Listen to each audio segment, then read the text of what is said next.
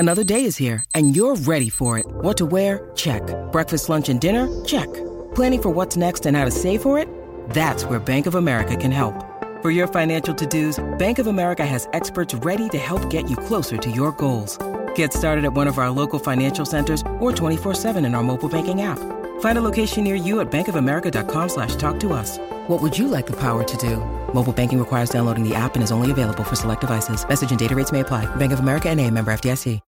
This episode is brought to you by Shopify. Whether you're selling a little or a lot, Shopify helps you do your thing, however you cha-ching. From the launch your online shop stage, all the way to the we just hit 1 million orders stage. No matter what stage you're in, Shopify's there to help you grow. Sign up for a $1 per month trial period at shopify.com/special offer, all lowercase.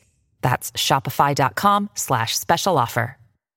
Jewelry isn't a gift you give just once. It's a way to remind your loved one of a beautiful moment every time they see it. Blue Nile can help you find the gift that says how you feel and says it beautifully, with expert guidance and a wide assortment of jewelry of the highest quality at the best price. Go to BlueNile.com and experience the convenience of shopping Blue Nile, the original online jeweler since 1999. That's BlueNile.com to find the perfect jewelry gift for any occasion. BlueNile.com.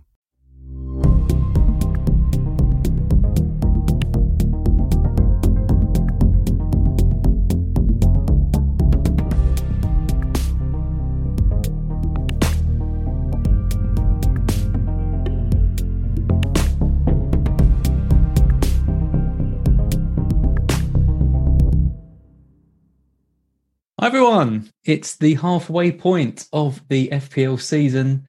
It's been up and down, to say the least, mostly down for me, slightly better for Mark. But it's episode 18. How you doing, Mark? I'm all right. I'm pretty good, I've got to say. Bench boost was an unmitigated disaster, certainly a fail, but luckily my first 11 more than made up for it. So I was did. But it's weird.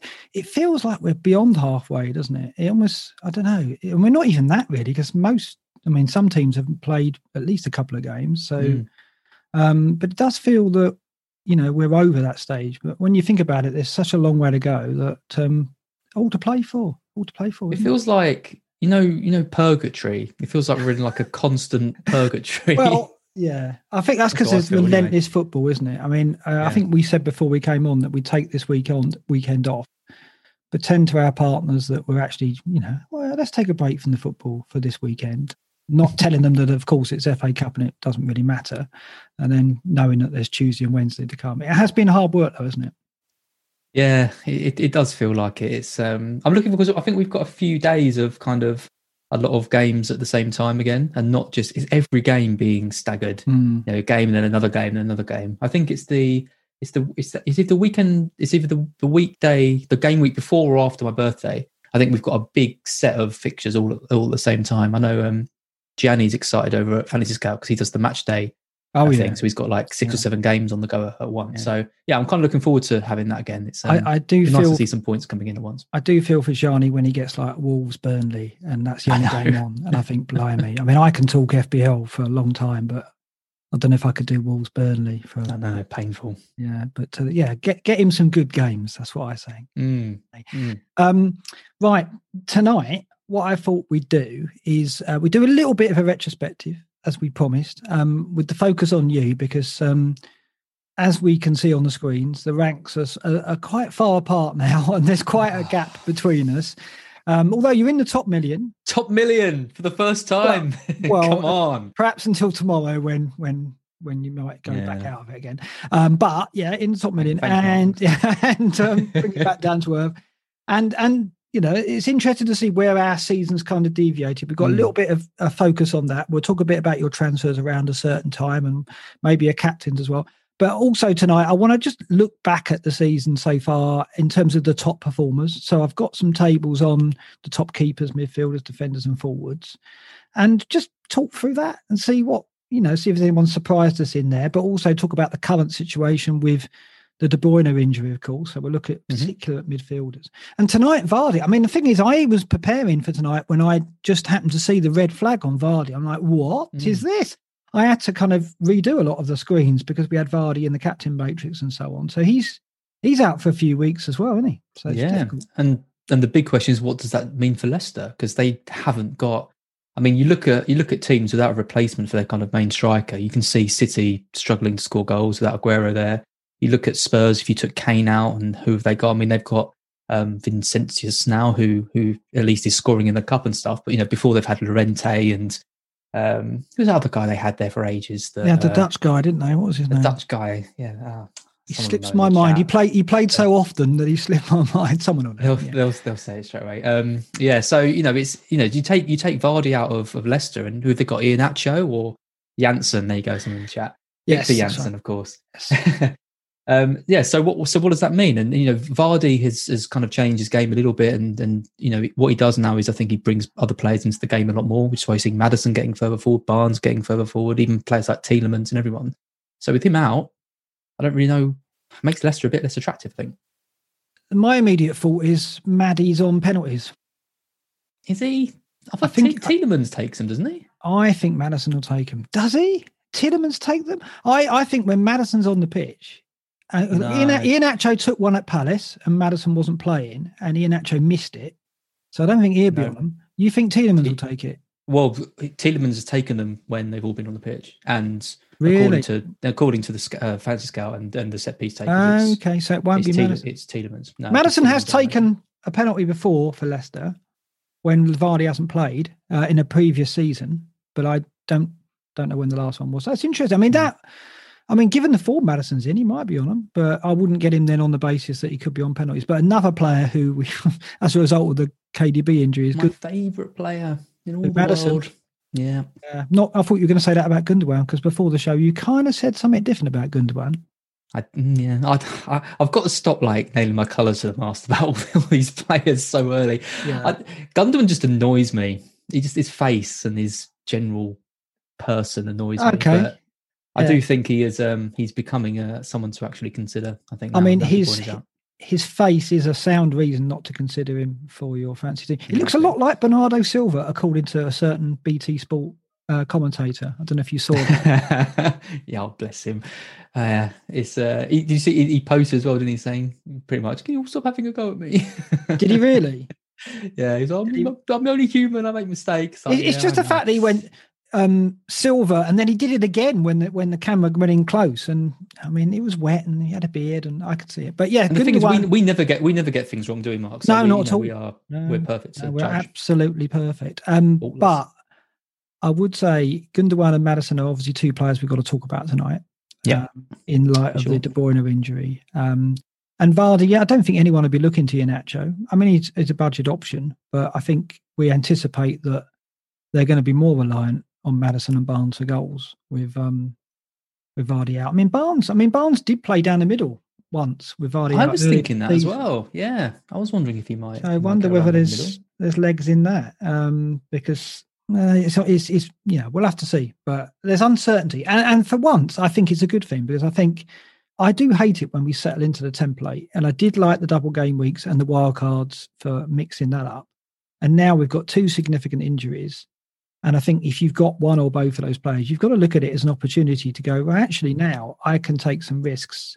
I can go for some players that perhaps others don't have. Whereas normally, at the moment, when you do that, you get punished. Whereas when you've got players like De Bruyne and Vardy out, obviously Vardy to Kane is an obvious move. Perhaps De Bruyne to Son is as well. But maybe we can take some risks. So we'll look at that as we go through as well. I said it to you a few weeks ago. Obviously, don't wish injuries on anyone, but I kind of feel like it's one of the reasons why it feels a lot harder this season, because I think in previous seasons we've had quite big injuries to players, and it's forced people to kind of use their kind of tactical nous a bit to bring in players who've got a good run or whatever. But because there hasn't really been any, I mean, Jimenez was probably the most significant injury, but other than that, I don't really think there's been too many big injuries that's forced people's hands. And that's when you see, when a big injury that happens, that's when you might see the more casual, to use that horrible word, player go for someone just looking at the point scorers, go, oh, look, there's Lee Cattermole, 5 million, I'll bring him in, he'll do well. And then, other people be like, oh, well, I'm actually going to look at the stats and I'm going to bring in James Maddison because he's all that. And that's hopefully when you start kind of going, rising up the rank. But it's weird in a season where we've had so many games and all this stuff and things. There hasn't really been that player who's been out for a long time who's been so highly owned, which I think is different to previous seasons. Yeah, and the thing is as well, with De Bruyne out and Liverpool, we can't use the C word, we can't use the crisis word, can we? But by their standards, you and your filthy mouth, Mark. Yeah, I know, it's possible from that stream we did. By their standards, it is. Well, I mean, it's not far off a crisis. I mean, Liverpool fans probably would say it is. With 4 games without a goal. I mean, that is crazy. We talked about them a lot, so we're not going to dwell on them too much. But with Salah suddenly, do you back in for the captaincy? You haven't got De Bruyne anymore. Vardy's not an option. That's 3 of the heavy hitters almost out the equation for the captaincy. And when we look at the captain matrix later on, it's pretty threadbare. So again, perhaps there's options to take a risk on a captaincy as well. So I think so. Yep. This could be a really interesting period of the season.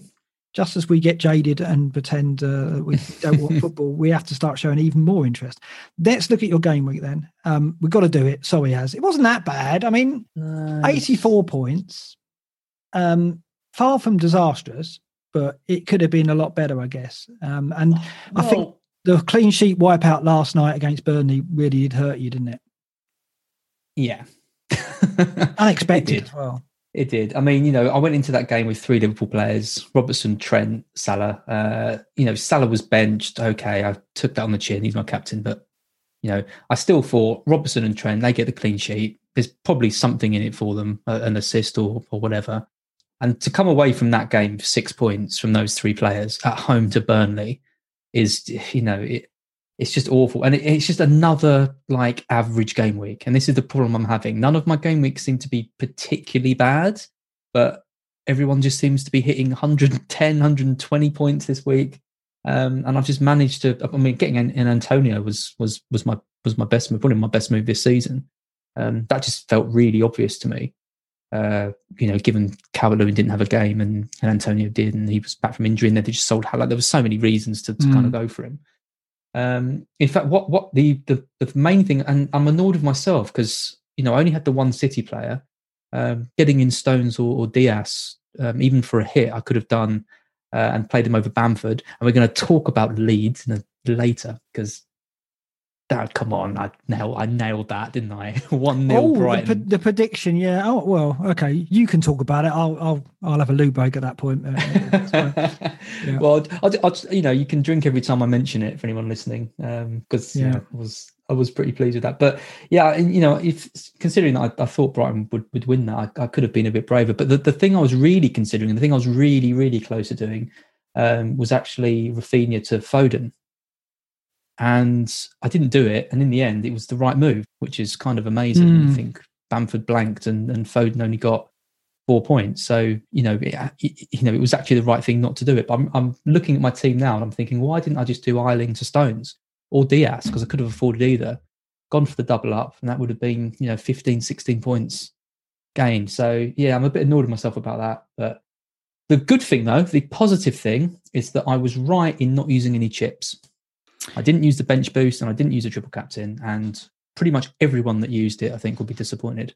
Unless you had Arsenal players, who I know some people did. But yeah, disappointing, I think, or James Justin or someone like that. But the majority of people who I've seen were disappointed with their chips.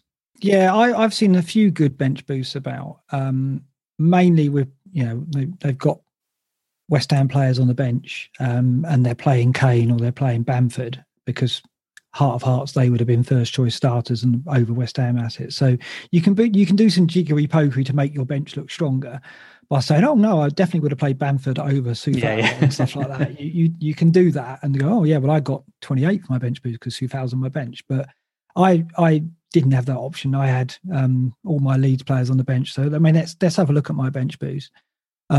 Rodrigo, Bamford, Rafinha, and Johnston. Obviously, it started brilliantly with Johnston struck down by COVID, unbeknownst to me, didn't turn up for the first game, but they conceded 2 goals at Wolves anyway, didn't they? So perhaps he wouldn't have got the clean sheet. I don't think Button could have done much with the goals as it was. So Johnston probably wouldn't have done any better.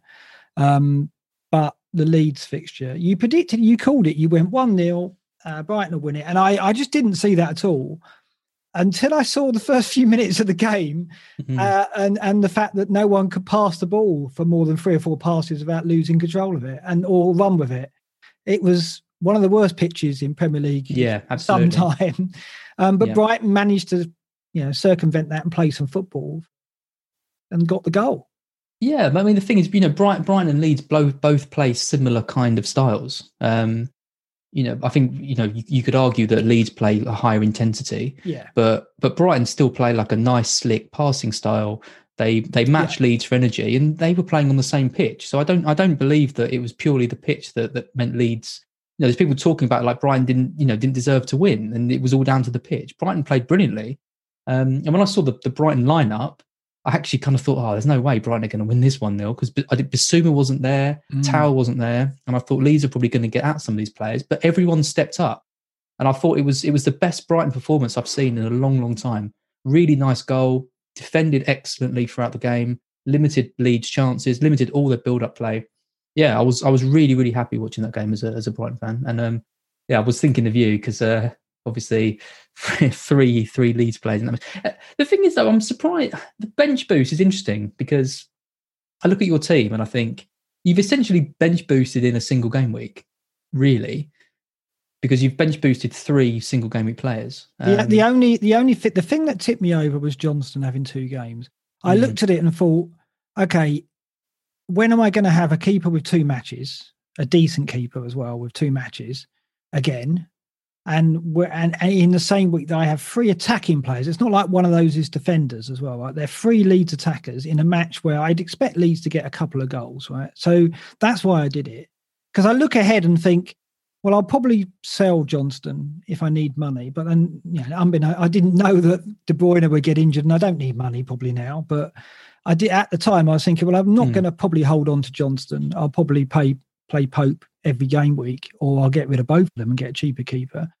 I'm going to hold them both for a while because they rotate all right. But with the wild card in 25, which is probably when I play it into 25, I'll cheapen up the goalkeepers I expect, depending on the fixtures. I just didn't see me having a bench between now and 25 that would warrant the bench boost. And of course, in going into 25, our wild card for the double game week in 26. But with that wild card that I play, I'll need to prepare my bench for game week 29 when there are blanks. And I think there's talk already. Ben Crellin said that it's likely that Burnley, Villa, Everton, these are the teams that could have a double and play in 29. So if it is, Villa and Spurs, that's not too bad. I can have some bench players that are pretty decent, hopefully. Certainly Villa, because they're in the mid-price bracket. So I just didn't think I'd have another bench like this. But then if I'd have known Johnston was out and only played 1 game, I may not have done it, because then it would be all 4 single game weekers, and I could have that. So you bench boosted for the West Brom goalkeeper? I genuinely thought that West Brom would get a clean sheet in one of the games. I thought Wolves and West Ham, if Big Sam can do his magic. I prefer West Brom away than I do at home, actually, just because they can unashamedly defend, whereas at home I think they feel a little bit obliged to offer something and then get caught out. So I thought that they would get a clean sheet in one of them. It didn't work out that way, of course. But Johnston didn't play 2 games anyway, and I thought Johnston, if he got a clean sheet, might get some bonus. I thought he would get me 7-8 points over the 2 games, but he only played 1 and he didn't deliver. Like all the other goalkeepers that seem to play in the double game, Schmeichel and Pope, and I mean Martinez will probably get they all did well. He's got it's crazy. It's very hard. It's very hard to mock you when looking at the ranks on the screen. It's and kind of takes away from it a bit. And the 11 did well, and I ought to thank you for James Justin, because if you remember last episode, or was it the stream? It was last episode. I mocked you for giving me that awful advice that instead of getting Son in, I got rid of Reece James and got Justin. I'm not happy with that. Not only did you mock me, I put up the bloody WhatsApp conversation on the screen and was like, oh, you dare to look at that, 14 points. Not great. I'm not proud of myself, to be honest, but I felt like I had to out you, because I felt I felt like I needed to share the mistake, the blame. If you'd listened to me about Brighton as well, you wouldn't have bench boosted, and you'd have sat down the bank as well. No one bought into that 1-0 Brighton thing. But should have done. Yeah, look at Justin. Justin got me 14 points. I think Reece James got a total of 1 point over the double game week. So James, 2 clean sheets for Leicester though. Bloody hell, I was not expecting that. Yeah. I thought Chelsea would get something from that game. To lose that game is really bad for them and Lampard. So 127 all out. You've still got Martinez tomorrow, so you might not go down. You might stay in that top 1 million. I think Martinez will do well. I mean, he should get a clean sheet against Newcastle at home, shouldn't he? You'd hope so. You'd think so. Yeah. Come on. Okay. So that's where we are for the game week. Pretty pleased with that. Let's look at the. God, that's a big score. I mean, that's 43 points more than me. Yeah, it's just my second highest game week, second best game week rank of the season. So I've got to say the wild card didn't start off very well because I had that terrible week when Son punished me, but then it's gone back here. So in the end, I mean, that team is a wild card team. I used the wild card to get that team in, and I did well with some of the picks. Obviously, you helped me with Justin, but Pope, I must say, we'll talk about Pope. I know Pope. Yeah, we mocked you for Pope, and I mean, bloody hell, 11 points against Liverpool away. Yeah, I thought it would be the other way around, to be honest. I thought he might get something in the first game, but not at Liverpool. But at West Ham, I thought he might get something there. But it was an extraordinary game, wasn't it? And the thing is, it's funny, when you own Pope, and I haven't owned Pope for a long time, you realise how good he is because you end up watching the game. And when you're watching your keeper or your defenders and you think you're nervous and you're anxious, watching Pope against Liverpool, I was like, he's as assured as it comes. Like, coming for the ball, the way he saves, it's like everything's under control. There's no rash decisions. Everything's calm. I'd realised how good a keeper he is. And before owning him, I wouldn't have noticed that because you don't put him under scrutiny. You definitely, when you own a player, put their performance under a bit more scrutiny. And having watched that, I'm like, how is Pickford in the England goal still? I think Granville posted this up. He's ridiculous. Yeah, there's a big gap between Pickford and Pope, in my opinion, now. Just for the aura, just for the confidence he gives out. He's grown since I last owned him. I last owned him probably a couple of seasons ago when he first broke through. So he's I'm very pleased with owning him. And the irony now is that when I bought him in on the wild card, I thought I'd probably have to get rid of him quite soon because he's too expensive to hold. But because De Bruyne is injured and we've got money again, I think people will be getting Pope now because we don't need to save money anymore.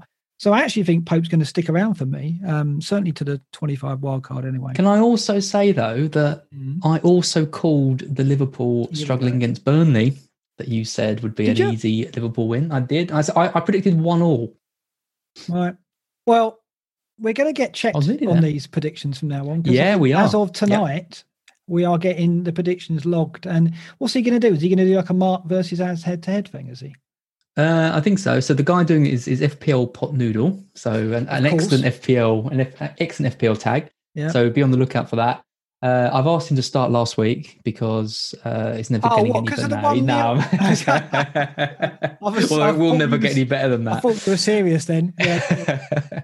But yeah, so just, I mean, you've always been quite vocal that you didn't want it to be tracked, but I think we need to be held accountable a little bit. So I think it's quite nice that someone's right. Well, when this goes belly up, I just want it known and on record that this was your idea. Okay? And you endorse it. Okay, so when we're humiliated for other reasons other than FPL, it'll be down to We've just got to beat Loro. As long as we beat Loro, it's all right. He just goes 2-0 and 1-1 all the time, doesn't he? He does. So yeah, he's very boring. Simples. Okay, great and a good. Quick look at this because FPL General flying. He had another fantastic game week. He took an 8-point hit, but he came in with 124, so 116, and he is now up to 2-4-2-5 in the world. And unless he starts having bad game weeks, I'm never going to catch him. But, I was about 30 points behind him at one point, but now it's up to 60, 70 odd. So he's out of sight at the moment. So I'm focused on chasing down Magnus Carlsen, our friend Magnus, who's only 5 points ahead of me, and Sean Tobin, who's overtaken me again. So it's been nip and tuck with Sean. I've left Tom Freeman behind now. I'm 60 points ahead of him. So yeah, it's interesting. I mean, half the great and the good is in the top 100k, and then the other half is below sort of 350k and lower. So it's quite a gap now opening up between the top half and the bottom half. There is, but 8 or 9 of the great and the good went up this week. Only 2 went down, and they were only minor drops. Late Riser got lucky, didn't he, with Stones? Did he? Did you see that? Oh, he had Stones and Diaz, didn't he? Yeah. Stones and Diaz. Everyone else. No one else got any points for him, really. Tell me, was there any reaction to the Stones brace on Twitter? I didn't see anything. Were there a few tweets? I'm really, really not happy about Stones getting all those points. Firstly, because I always planned to get him in this week. Yeah. Because I wanted Trent for his 2 games, and then I thought I'd swap him for Stones. And I did an article just before this, and I said, I know. Based on price, the Stones versus Diaz, I'd get Stones now, because I don't think there's much. There's not enough in it to justify like a 0.8 or whatever it was at the time thing. But like we said, if money's no object, if you could literally pick any Man City defenders, it's Cancelo 1, it's Diaz 2nd, and it's Stones 3rd. And it still is. It still is, isn't it? It's it is with money no object. Yeah, definitely, because Diaz's attacking stats are miles clear of Stones's. Yeah, but not just that. I do think that Diaz plays every game without a doubt. And are we really saying that Ake is never going to play in the Premier League again this season? Surely not. Surely he's going to get 1 or 2 games before the end of the season. And if he does play 1 or 2 games, who's making way, Stones or Diaz? It won't be Diaz. I mean, Diaz might get a rest at some point. He might miss 1 game, maybe 2 of our Champions League games. But I would say when the Champions League kicks off again, Stones, if he is first choice, will get rested more often in the Premier League. Right? So at that point, when the Champions League comes in, I don't think Stones will be stronger than Diaz. I don't think that's the case. I don't think he can risk not playing Diaz. 0.8 though? Do you think there's 0.8? Means nothing now, though, does it? With De Bruyne out, so for that's true. Matter. But I would still have Cancelo and Diaz as first choice. I think. I mean, the argument is, and we mentioned this on the last show, should we go all 3 of them? And I did toy with that on the wild card, but we'll talk a bit more about that when we talk about Gundogan. Andre Reed in the chat says, "As is always, would have, should have." Well, yeah. When you're 900k on million in the world, of course you would have, should have. Of course I should have got Stones in. It would have really helped. It's the fact that you write articles and you give advice, and I found this quite a lot, and then you don't, for some reason, follow it through yourself. Well, I've got an answer for it. I mean, you write advice and you write articles and you talk stuff about as if you've got a clean slate. Like, it's quite easy to say, get double City defence, get in Gundogan, get that. But if your team doesn't lend itself to that strategy, then it's a lot harder. So, I mean, for me this week, it would have been taking out Ayling for Stones for a hit and not playing Bamford. And I mean, I know that I backed Brighton to win, but Leeds could have scored in that game. I wasn't 100% certain that Brighton were going to win it. I still thought Leeds could score in that game. Bamford's likely to be involved. He's on penalties. It seemed like quite a big risk to take him out, for a defender, for a hit, even though it was a double game week. So I don't know. It's one of those ones where, I can give advice and I can say kind of, what I think is best and stuff. But at the same time, it doesn't always mean I'm going to do exactly what I say, because sometimes it's not easy to do. It's like if I said to get in Maddison, if I'd wanted to get in Maddison, it would have been a -8. If you're advising me, should I get Maddison for a -8? It's a more difficult conversation. Of course it is. I think if you had a wild card every week, you would do these things. You would follow your own advice, but it is difficult. You want to give the advice that is kind of universal, but when you look at your own team, it's completely different. Exactly. Yeah, that's fair enough. Okay, this will cheer you up. We're going to look at how our seasons have fared in terms of overall rank and how they've come apart. So we're sorry about this on the podcast, because you won't be able to obviously see the graph that we've got on the screen. But effectively, what we're showing is a graph that plots our ranks throughout the season. And what it does show is up until game week 8/9, well, in fact, up until 9/10, we followed almost an identical pattern. Yes, I was slightly ahead of you, and the gap opened up a bit around game week 3 and 4. But you had a bad game week and I had a good game week, almost in parallel, up until between game weeks 8 and 9. So, and then there came a point at game week 10 where you went one way, as in your rank just went into the 1.6 millions, 1.7 million, and I went down into the top 500,000. So we went our separate ways around game week 10. But even after that, if you look at the pattern the lines are showing, we followed similar patterns ever since in terms of having good weeks, bad weeks. But it's just that period around game weeks 9, 10, 11 where we went our separate ways. And so I kind of wanted to have a look at maybe what this was, what caused it, because it is strange. Because at one point, I mean, game week 7, you were what? Game week 8, you were about 4 points behind me. I overtook you at one point during a game weekend. Week. Yeah. And then you came back in. This is fun. Thanks for this. Yeah, Mark. well, lovely, nice graph. This is the purpose of the show, really, to kind of have a look to see if we can find out what the issues were. So I started looking at transfers around that time, and also the captaincy around that time. And I think, we're looking in the particular game weeks 10 and 11, 9, 10, and 11 maybe. And around that time, so game week 9, I brought in Fernandes and De Bruyne for a hit, and De Bruyne being the crucial player ahead of some good fixtures. And I got rid of Salah and Son, so a big heavy hitter swap there. I think Fernandes and De Bruyne had good fixtures coming up, and I wanted De Bruyne for the captaincy. Around the same time, you also brought in Fernandes for Salah. I think Salah missed a game, didn't he, as well? Yeah, that was fun. That went well. And then I think the crucial transfers were in game week 10 when you brought in Vardy for Kane and Mahrez for Grealish. And then if we look at the table below, in game weeks 10 and 11, you captained Vardy and you captained Mahrez. And at the same time, I captained De Bruyne. And Vardy got you 10 points. Mahrez got you 8. Whereas over those 2 game weeks, De Bruyne got me 48. So it was me getting De Bruyne and you not getting De Bruyne and getting Mahrez in particular that caused the swing. And we kind of felt that at the time.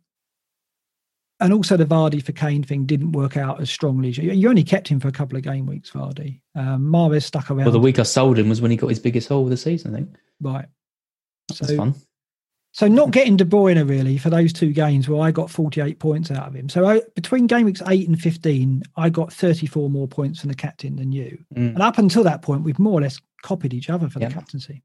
And in fact, after this, just to be fair to you, in the 4 game weeks afterwards, you beat me over the captaincies and got 22 of those points back. So I didn't have a great run with the captaincy after this, just to balance it out a bit.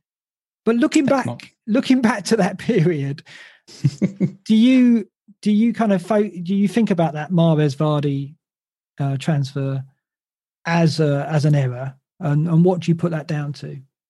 It's really frustrating because you play FPL to kind of back yourself and to do things your way and to trust your gut and all these things. And I'd always thought of getting De Bruyne in, but it hit a point when I just thought he seems really reliant on penalties this year. The fact he hadn't scored from open play, the fact that Aguero wasn't there, I kind of felt that, maybe paying 12 million for him when in previous seasons he's been 9.5, maybe wasn't the best use of my money.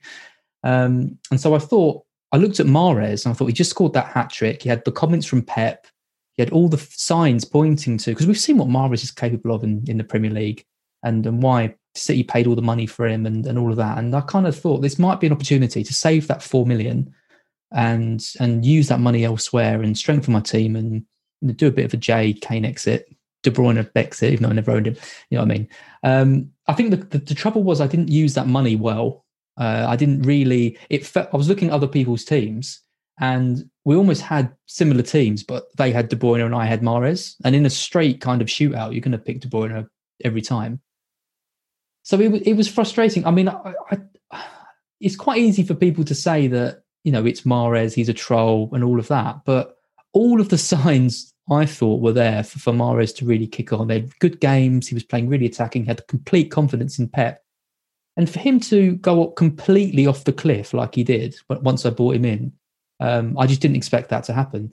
And it's amazing looking at the players, some of the other transfers I've made, Ziyech, Mopé, and they all, when I brought them in, I brought them in because they were showing promise, and they all just completely blanked every week until I sold them.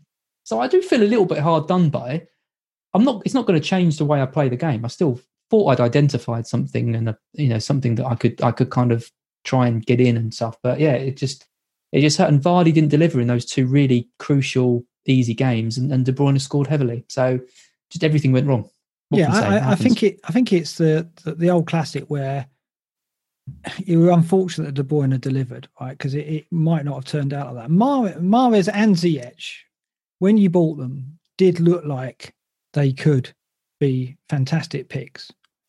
Ziyech perhaps was a bit more of a risk because his first season in the Premier League, but he looked, I think it was Burnley, wasn't it? He came back and he got points at Burnley and he had decent fixtures.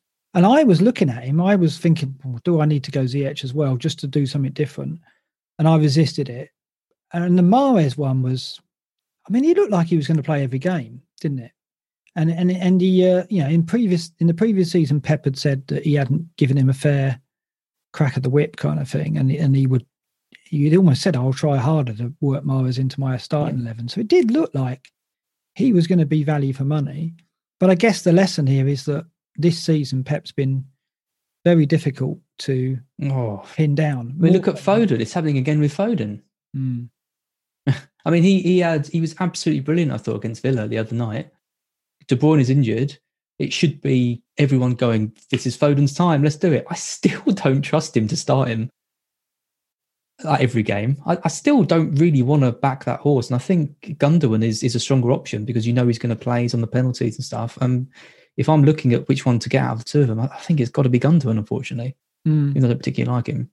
I think this is why this period now, when we talked about at the top of the show with De Bruyne's injury, because what it allows us to do as FPL managers is to take a risk on a player. I'm not saying that's Mahrez or Ziyech, but a player like that, like a Maddison, for perhaps, knowing that De Bruyne can't hurt us. So unlike your decision where you went Mahrez over De Bruyne and De Bruyne was very much alive and active and he did hurt you, that isn't the scenario now because De Bruyne is out, right? So we've suddenly, De Bruyne owners, and you're not one of them. I mean, the foresight of not having De Bruyne now pays off at you because you've already got Son in there, as we'll see later, and you're all skill that. Yeah, of course. But that's why this is such a good opportunity. Like, although De Bruyne being injured is a blow, this is a chance to back yourself and go, well, I can take a risk on somebody here. And if it doesn't come off, the penalty for getting it wrong might not be that severe because, I don't think if you go Gundogan over Foden, I don't think Foden's going to absolutely destroy you. Say you go Barnes over Maddison, I don't think Maddison's going to absolutely destroy you. Whereas when you went Mahrez over De Bruyne, he did. Absolutely. He did destroy you because we're talking about a De Bruyne player, a level of player who can really hurt if you get it wrong. I've had it with Son. I did it with Son not so long ago, as we said, that when you're turning your back on that tier, that top tier of player, that's when it can really hurt. But the scenario we're in now with the De Bruyne injury, it's a free rein to go, right, who do I go to back myself here? Who do I want to get in? And maybe go against the grain a little bit, knowing that the risk isn't that great if you just take a misstep. As long as you correct it, you don't get somebody and sit on them for weeks. Yeah, I mean, I gave you stick this week because you took Mane out for De Bruyne. And I said to you, that's such a safe move. And you even said that in the chat to Luke and I. You said, I'm doing this purely because I'm scared about what he could do. Yeah. And that isn't how I like to play. I don't think I've ever, I've ever really made a transfer just because I'm scared like that. But that doesn't mean I'm right. It is. I always talk about not looking at ownership and wanting to get ahead and stuff. But this is the thing. To win FPL, you need to go against the grain a bit. You need to do things different. Maybe backing to going against De Bruyne and stuff and making the use of the money like I didn't do is a way to really get ahead. And I still think at that time there was ways to get ahead if I got it right. So I don't think I don't think it was necessarily not getting De Bruyne that cost me. It was not doing enough with what I had and making the right decisions around it. So it's a kind of double whammy, really. But what I will say is everything you said there is true, but it's looking for those opportunities in the season where you can exert that aggression and you can take a risk. And perhaps you did it at the wrong time there because obviously, De Bruyne was fit and playing decent football and City had great fixtures. And I mean, I got De Bruyne in for the hit with Mane out because of the 20, 21 and 22 fixtures when they played West Brom, Burnley and Sheffield United. So it's a double blow really because I got him in to cover the ownership, but also knowing that I'd won him for 20. Yeah. And now he's out of it. So it was the right call. It was the right call. He He outscored Mane, and he's got better games. If he wasn't injured, he's got better games to come. I don't know. It was. I don't know, I look at that and I think about how kind of negative I was to you in the chat, and then I look at it and actually I think you got a bit unlucky in terms of not getting more points. I think triple captainers of De Bruyne got unlucky with we're only getting 8 points or whatever it was, and then you would have had him in place going forward, and I wouldn't have had him, and I would have been freaking out probably the next 3 weeks not owning him more. So yeah, I don't know. It's an interesting one. I mean, people have different styles. People play the game differently. I'm not. I'm always going to try. If I think De Bruyne isn't going to score points, and I think Mahrez could match him for 4 million less, I'm not going to change in the way that I do that. I don't think it's just not how I really want to play, and I want to get in differential picks because that's where I have the most fun in FPL. And it's been tricky the last 3 seasons because it hasn't worked out. But when I finished 800th, that's when all those calls, literally all the calls I was making were coming true. So I got it in me to get them right. I just need to. Start doing it a bit more regularly. I mean, you don't want to stop doing that. You don't want to become totally safe because I mean, we talked about FPL General earlier. He's flying this season, but I remember he once said, "I can never win FPL because I don't take enough risks." And and he's an absolute top quality manager, but even he admits that sometimes you've just got to be a bit more risky with your decision making. And he feels he perhaps hasn't got that in him. I don't believe that. I think he can win it, but. It's interesting he would say that. And it is absolutely true. Like, if you're going to win it, if you want to try and get top 50, you've got to take some risks at some point. It's just timing those decisions, though. It's getting it right. And it's tricky. Yeah, I mean, just one other thing. I mean, it's interesting as well because some of the biggest calls you make in your season. I mean, I know you can change your formation and all that kind of stuff, but as FPL managers, we're only really in control of 2 main things, which is your transfers and your captain. Yeah, they're the key things that we have week in, week out. And transfers, I always feel that I'm quite a ballsy manager. Like I'm happy to take a risk on some and all that. But captains, I very, very rarely deviate from the kind of the main picks. So your Salah, your Fernandes, that kind of stuff. And when I have tried to deviate, it's cost me quite big, but it's cost me probably the same amount as it has deviating in terms of the Mahrez's and these kind of lesser field players. But it's like I've learned not to do that with the captains, but I haven't learned to do that with the transfer. So why is that? Why is it kind of okay? Because the captain is almost an even shorter term pick because you've only got it for that 1 week, and if it doesn't work, then you can change it the next week. Whereas a transfer, you bring him in, you're probably stuck with them for a little while. So it's just that the things that maybe we should be playing around with a bit more are the captaincy, but we don't. I think people are more likely to take a punt on a player rather than a captain pick.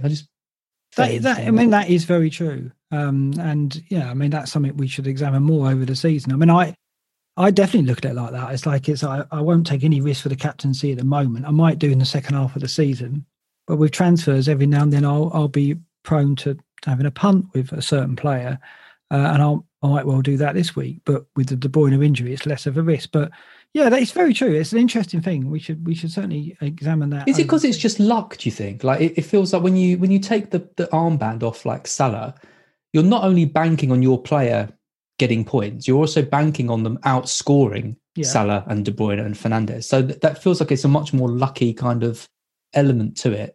But it's weird that kind of you've got these kind of ballsy managers, but they're less likely to. In that thing where it's mostly luck, they're less likely to roll the dice on something like that when there is a bigger upside to it in theory because you get a monster captain all and you're laughing. Yeah, but I guess what you said about the transfer as in they stick around, I guess you think that I'm getting this player in and over a period of weeks, I think this is the right move. Whereas with the captaincy, it's obviously a 1 week decision. Yeah. Perhaps more nervous about that and the damage that could be done in that 1 week. Whereas with a transfer, you're thinking, well, okay, I'm going to get Barnes in over Maddison because I think over the 4 or 5 game weeks that I plan to keep, exactly, it will outscore him. It doesn't if matter it doesn't pay off this week. Yeah. Exactly. So I think that maybe is a factor. But yeah, I mean, this is what we've got to examine. I mean, this is what this show is all about. As the season progresses, we need to be doing this, looking at the way we're playing the game and ask questions of ourselves and the way we play and the thinking that goes into it, the process that we put in place. So interesting that. We'll do some more retrospectives. Just really quickly, I actually think my biggest error this year was with my starting team. And 4 at the back made everything really inflexible. I had Havertz, who I didn't sell for ages, and he was clearly not kind of up to it, and he was too big a punt. The second week, I got rid of Ings for Martial for a hit, just because I was so set on doing that I just ignored everything else. And Ings, got a massive haul. There's been pretty key. I have made a lot of like questionable decisions this season. I'm not trying to shy away from that, but it's just one of those things, isn't it? When it's like if half of them had paid off, it would have been okay, but just literally none of them have. Yeah, we should definitely look back at our initial lineups in one of these weeks, just to go, because I saw a few people posting game week 1 lineups recently, and obviously, I think I had Werner. I went Werner over Ings, and that was a big mistake. Having deliberated a lot at the start of the season, I started with Pulisic, whereas you started with Havertz. That was a disaster. I mean, so we definitely both made initial errors that we've got to learn from when we go to select next season's team. Yeah, and I remember you saying, really early on that the kind of Werner you were getting him because you were worried about him for game week 3 or 4 or 5 or something, and you thought, if he's scored loads of points for them, his price has gone up and all of that. So that's the example of when it can kind of shift the other way, and you can, it's good to protect yourself in some ways, but other times, if you'd gone for Ings over Werner for those first 4 weeks, you'd have been, in a really strong position. But yeah, it's a tricky game, isn't it? There's a lot of luck involved. There is a lot of skill involved in jumping off players at the right time. But it's why we enjoy it. And yeah, it can't be perfect every season. I've never been this rank at this stage of the season. But I'm kind of relishing the challenge of getting back up to the top 100k. I still think it's achievable. Oh, absolutely. And it's like you're not having bad game weeks. I mean, I think I've had, if we go back to the graph that I showed, I think I've had worse game weeks than you over the season. I've had some quite extreme bad game weeks, but you haven't yet. I don't think, I looked at more data, I don't think you've had a game week where you've broken into the top 100,000 in a game week, a high game week rank. So I've had a couple of really bad 5 or 6 million rank game weeks, whereas you haven't. But I've had a couple of top 100k game. Yeah. So my team is obviously prone to more extreme returns, whereas yours has been quite steady. You haven't had really bad or really good ones. And consistently average. You have, and that is the difference between our two teams, and that is quite interesting in itself, because I wonder whether that's got anything to do with the way we played, or the fact that I maybe have kind of got captains right a few more times. But I mean, as I said, you caught up the captain points after this anyway, so I think we're pretty even there. But it's just, I think that was one swing. That was the fact that I played safe with De Bruyne and you chose to take the risk on Mahrez, and you backed Vardy at the same time. Two decisions that were quite gutsy, coincided, and they both got punished. And that's when a gutsy call goes wrong and you get the luck against you of the player you avoided bringing in the points. That's basically the perfect storm, which really does bring you down a bit. So it's just bad that it coincided. Yeah, anyway. I mean, because sorry, just one final thing is that it's interesting as well. Like, if I was 300k or like 200k, I'd be kind of leveling off at this point. I'd be kind of stuck around that kind of 200, 300k mark, and everything wouldn't seem like such a bad, such a big deal. Because you have one big week, it takes you up to a certain level, and then you have a load of average weeks, and then you kind of like just plateau and and everything like that. And if you're plateauing around 100k, you're fine. It's gonna be fine. When you're plateauing around 1 million, it suddenly feels like you've really got to do something to try and boost yourself up. So, well, I that's what happened to me last season. Last season I was never ranked outside of the top 2 million. I went into the top 2 million at the start. And then I hovered around 1.5 million all season up until the break, right? Up until the COVID break. And then when I came back from that, I just went all in on United. I had Fernandes, Martial, and Rashford. Captain Fernandes for like 4 weeks out of 5. And I got into the top 200k just on the back of that. But up until then, I couldn't get out. No. I was in a rut. Nothing I did worked, and I had a good week, then a bad week, but nothing extreme. And it is hard to do, and that's what you're in now. You're in this. You just got to get 1 week to get you into the top 500,000, and then you can kind of grind from there, if you like. The trouble is, the only way you can do that is by being a bit ballsy. It's not going to be Bamford and Fernandes and Martinez and Soufal, all these players who take me into the top 5. It's going to be players like Barnes and Maddison, or looking at Triple United, or just doing something that's different. But of course, when you start doing things a bit different, you're also running the gauntlet of Bamford getting a hat-trick one week and you taking him out to bring in to put 5 in midfield and have Rashford. So it's always a trade-off. It's always difficult. It's always hard to know exactly the timing to get it right. But it always feels like you're just 2 or 3 game weeks away from turning a season around. And until we get to the last 3 or 4 game weeks, I think if you're 1 million, 2 million, maybe even higher, I still think you're in with a good chance of having a strong end to the season. Yeah, but maybe the part of the skill of this game is knowing when to take risks and not forcing knowing when not to. Yeah, absolutely. And maybe that is what we've got to hone and work on to get better. But more on that in shows to come. But hopefully, nice to do a bit more retrospective. It is, yeah. And I'll pick on myself next week. Maybe you can run it and you can pick on me.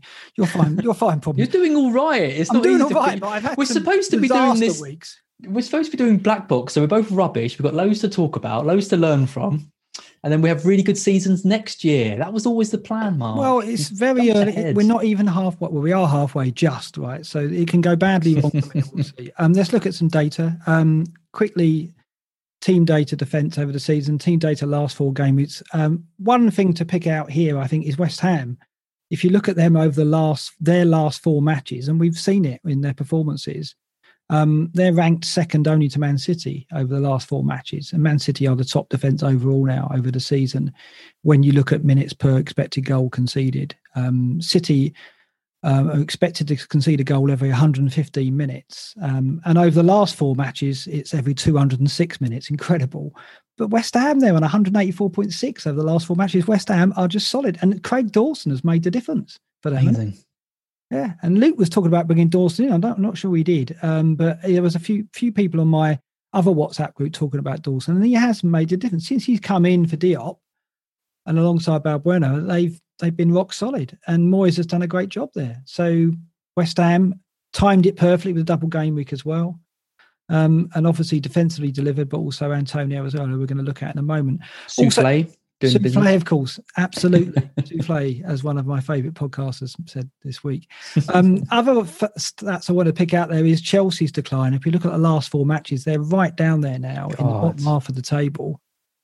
Expected goal conceded 65.9. Sorry, get my teeth in. 65.9 minutes per expected goal conceded. So teams better than that include Burnley, Brighton, Everton, Crystal Palace, Sheffield United. Sheffield United over the last 4 matches have been a stronger defensive unit than Chelsea. It's worrying, isn't it? Because I was looking at this run and they've got a couple of good fixtures coming up, and I was thinking Trent to Reece James, job done. And then I watched that Leicester game and I'm like, I don't know if I do want to do that. And looking at this data, although they have got good fixtures, I think they've got Wolves. Let's have a quickly look at the ticker. I think they've got, let's have a look. They go, where are Chelsea? Wolves followed by Burnley at home. Then Spurs away, Sheffield United away, then Newcastle at home. It's a good run. 4 of the next 5, very, very strong. But when you look at that defensive data, I don't know if I fancy going back in for Reece James, even though he's got a little bit of attacking intent. And then they brought Rudiger in for Zuma. What's going on there? That's down to personality, apparently. What's that about? Absolutely brilliant article by FPL Planet on Chelsea. If anyone hasn't read it, I strongly suggest you read it. Just a Chelsea fan who's got a lot of knowledge about the game, really dissecting what's going wrong. And Lampard is a very, very intelligent man. It's kind of bewildering to me that it seems so obvious as to what's going wrong, and yet he can't address it. It's a lack of energy, it's a lack of effort, it's a lack of real penetration in the box and getting players forward and getting into positions. Too much sideways passing. And I don't know what he really does about it. I think it is a massive, massive problem. And if it wasn't Lampard, I think he would have been sacked by now. I think because he's got the reputation of being their best ever player, I think Abramovich is thinking, this is not a good look for us if we get rid of him. But Chelsea fans are starting to think, I know they love him, but I do wonder about them. They've got so much competition now for those top 4 spaces. I cannot see them getting it with the way they're playing. And it's all over the pitch. It's in attack, it's in midfield, and it's in defence. And Chilwell and James recently just haven't been doing enough. No. And I don't know what's different with them, but it's not good enough. And Pulisic hasn't come back and got into the groove like we expected either. He hasn't looked the player he was last season or ended the season as. Werner, well, we spoke about him a lot, just not taking his opportunities when he gets them at the moment. He's on the bench. Havertz never really, I'm still not convinced. I mean, I know it's early days of him and we keep saying this, but I don't know if there's a player in there yet, a Premier League player in there. You know, I compared him. There's a player, but is it a Premier League player? I don't know. I compared him. If I didn't know anything about football and I was watching Chelsea, I wouldn't know the difference between Havertz and a Sunday League footballer. Oh, that's I have not seen. Have you seen anything? Have you seen anything from Havertz to indicate he's in that bracket? He loses the ball. His passing range is terrible. He's not getting into good positions. He runs around. I could do that. He hasn't shown, other than, you know, a nice first touch. He lifts his head up. He's aware of players around him. Some cameo piece, some flashes, should we say. But he hasn't had a match yet where he's sustained it and he's gone, I've taken this game by the scruff of the neck. And he's being carried every game I've seen him play. Every match this season I've seen him play. He's completely out of it. I can only put that down to the fact that he just hasn't settled. Because presumably they scouted him, and I've seen the YouTube video. His highlight reel is unbelievable. I know, and I'm pretty certain that Chelsea bought him off the back of other evidence other than those YouTube videos. I'd like to think that. I hope so, yeah. But the YouTube videos are quite impressive, right? But then, you know, it's Bundesliga, and what can you glean from that, given how Werner struggled as well? But yeah, I think Lampard rolled the double. He didn't make the decisions. I presume those transfers are made elsewhere. He obviously didn't veto them, I guess, but I don't think he could do that. But those players are brought in and Lampard hasn't got them working for him. And I think you're right. I mean, Havertz should be on the bench as well, probably alongside Werner, but it's a very... He has been for they've alternated, haven't they? Yeah. But I think they should be sitting alongside each other because I don't think they're doing him any favours when they play. And players like Hudson-Odoi are perhaps more reliable at the moment and doing more, impacting matches, as he said. But I just think Chelsea are kind of a no-go at the moment. And what's going to be disappointing for Chelsea fans, and I don't know whether the Planet FBL article said this, is this season is a season of opportunities in that you know, someone like Leicester could win it again, or Spurs could win it, because City have had a bad patch, but they're coming out of it now. Liverpool are in a massive dip at the moment. So Chelsea fans are thinking, actually, if we could just put a run together, we could challenge here. And the fact that they're not must be so frustrating because next season, Liverpool and City could just power away again, couldn't they? And whereas now you think, if you could just do it, if they could just sustain some form, they could. I honestly think, given who Chelsea bought in the summer, they should be top of the league. And I think them. I mean, you know, they've spent more money than anyone. They bought in absolute quality players. Werner, they bought Havertz, Thiago Silva's come in, Ziyech has come in, Chilwell. They spent hundreds of millions of pounds, and they've got worse. And I think you're completely right. I think it is a season that this should be the chance for them to stamp their intentions. They should be challenging for the league. I don't think they should be competing for top 4. I think they should be challenging for the league. And the fact they're not, I know they're a team in transition and all of this, but I don't know. I don't think it's a good enough excuse. But I look at them and I think when you actually look at who they've bought, I can't understand the Pulisic and Werner dynamic. They seem so similar. Like you could play Pulisic up front and he could do the same job that Werner does. They both drift to the left. They're both fast. They both do this. They're kind of the same player. Then you look at Havertz and he likes to drift to the right. And then you've got Ziyech over there. And then you've got James, like kind of now he's tucking in a bit. You know, he's coming in more, and I don't know. The tactics just seem a bit off in the whole team. And I posted this earlier. I don't know. I don't really know what Lampard does because the personnel is good enough, but not for how he wants them to play. So it's either he gets new personnel in, which I don't think is going to happen because they've backed him massively to bring in these players, or he has to be more flexible in how he changes the team around. I also can't see him doing that because he obviously seems to like this whatever system they've got going on. So I honestly, I think he's finished.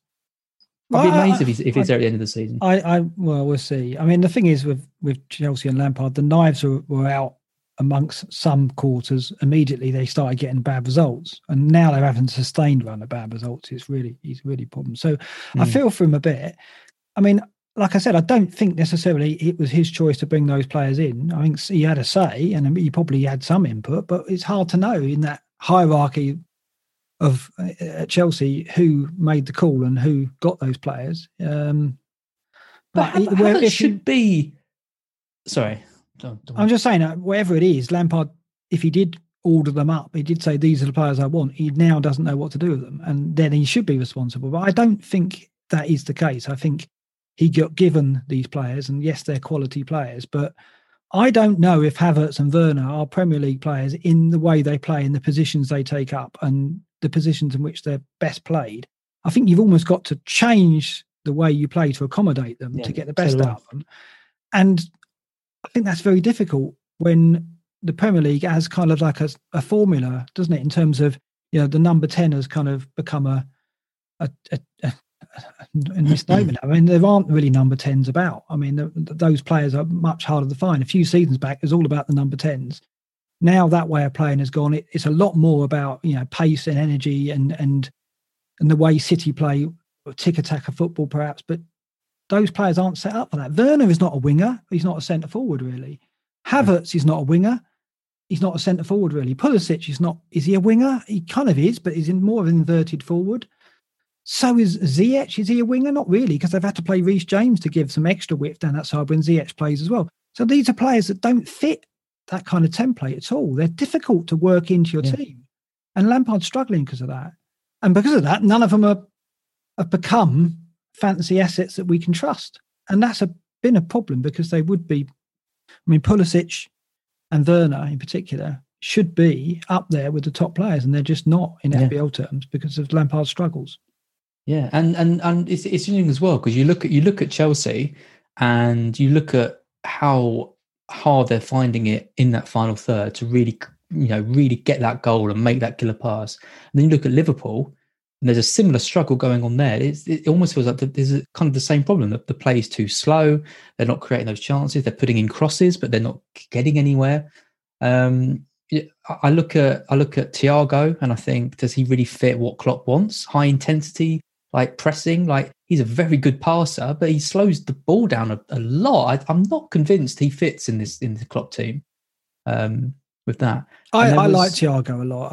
I think you've got to play him in the right role, though. But yeah, perhaps he hasn't found that yet. But I think it's too. Without Henderson there, he's all the people that were dissing Henderson when he was nominated for Player of the Season. This season just shows how valuable he is to that Liverpool team. He's so underappreciated for what he does. He drives that team forward. They would have won that game if he'd been in the team yesterday. Oh, yeah, they miss him when he's not in midfield, absolutely. When they play him at the back, it's not the same. They miss his energy and organisation in midfield. Let's look at the attack just briefly. We see here Chelsea, who were right up their team data for attacking-wise, they're dropping to mid-table over the last 4 matches as well. So the defence dropping down below mid-table, and the attack now around that as well. Leicester, West Ham, Spurs, Villa, Arsenal, all above Chelsea now. Liverpool even as well, even with their struggles over recent matches, are, in terms of minutes per expected goal, outperform Chelsea. So those two teams, who should be sources of much in terms of FPL assets, are letting us down right now. And then you couple that with a De Bruyne injury, and suddenly we are looking at the mid-price, and players like Barnes and Maddison. We're looking back at Grealish, I expect, as well as the obvious candidates like Son and Kane, as now the new breed of heavy hitter for this period. Because we can't trust Chelsea. We can't look at Liverpool right now. We wouldn't double up on Mane and Salah, would you? There'll be some who are thinking we've got to get Salah out as well. I know, and that was a question that we were asked over on Twitter. Is, say you haven't got De Bruyne, you haven't got Vardy, maybe you haven't got any kind of really pressing concerns. What do you do with Salah? And I don't think the fixtures for Liverpool are particularly good. They've got Spurs next, they've got West Ham, then is it Brighton? Well, let's have a look. We've got it on screen here. Spurs, West Ham away, which aren't easy games. Neither of those. West Ham down the bottom of the ticker. Yeah, they are. And then Brighton at home, which I'll let you predict that one. And then City and Leicester away. So this is a testing run that they're going into in awful form. And also what gets me with Liverpool, and I don't want to dwell on them too much because we've done Chelsea to death already, but Liverpool, I don't see a way out of it at the moment because there is no service coming in from Robertson and Trent, and there's no invention coming down the middle either at the moment. Salah looked better when he came on. He added a spark. He started drifting across the box and trying to play short passes. Firmino appears to be holding him back a bit. So I can, holding him back a bit. I completely agree. I know he's given so much to them, and I know everything he brings to that kind of team. But in that Burnley match, what you need is someone like a Haaland or an Aguero or someone who can just do something. Just you need someone to create a bit of magic, and they're so reliant on Salah and Mane to do that I think it makes it a lot harder for them when teams defend like Burnley do. And I think more teams are working it out. I mean, it's no coincidence that you've got Newcastle, you've got West Brom, you've got Southampton, you've got Burnley now. They all defend in the same way. Let them put in balls. We'll defend them. To put shackles on Salah and Mane, and there isn't really going to be much of a threat. Thiago can do as many passes as he likes, but there's when they haven't got that like direct like threat or that really killer ball coming through, it's up to someone to create something, to do something brilliant. And look at United. United, I think, are a perfect example compared to Chelsea and Liverpool, because United a lot of the time look like they're struggling. They really look like they're not creating stuff. They look a bit lost. They're not doing so. And then Fernandes, Pogba's been doing it now more than ever. Rashford, Cavani has now come in. They're all doing these moments of like just sheer quality, which are just put them over the line. And I was listening to the Champ Man stream last night, and Irons asked Mode a really good question, which was, in the United team, how many of your players have been consistently over 8 out of 10 this season? And Mode's a United fan, and there's Fernandes, and then he was saying, McTominay and De Gea, and you're struggling, aren't you?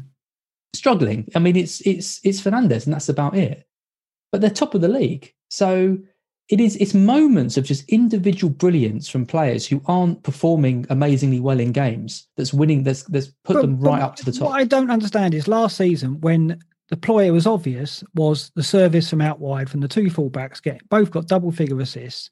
And last season, you got the impression that teams turned up and they knew what they were going to get. They couldn't stop it. How has it been stopped suddenly this season? I don't understand it, because it has. I mean, it's like those two, I mean, we could look at data in another week, but those two just aren't putting in the supply that they were before. And yet lastly, commentators are saying, well, we know what we're going to get from Liverpool. We know that Robertson and Trent are going to get forward, but no one seems to be able to stop it. And it was kind of true. No one did stop it. And yet, you're right. Teams turn up now and, well, we're just crowd the box. They'll throw a cross in, which is pretty aimless, and we'll have 2-3 defenders in the way, and we'll just try and keep Salah and Mane quiet. And at the moment, people are doing it. Yeah, it's very odd. But it's trouble for us because we can't look to, like normally, De Bruyne injury, get Mane in, double up on Liverpool. Maybe not with those fixtures, but it's not even an option now. I mean, Neil Kager in the chat, I think if you're ever going to look for a season that sums up this season, I think it's what Neil's just said. Poor teams playing good, better teams playing worse. So it's evened up.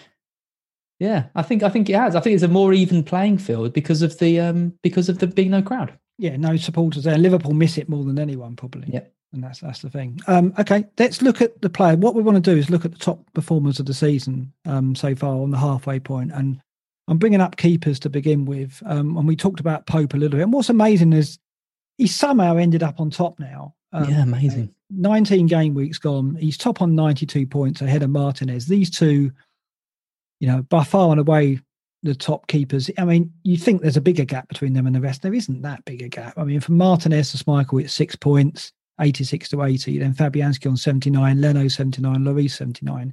There's a bigger gap to Pope. What's incredible though is those 17 bonus points.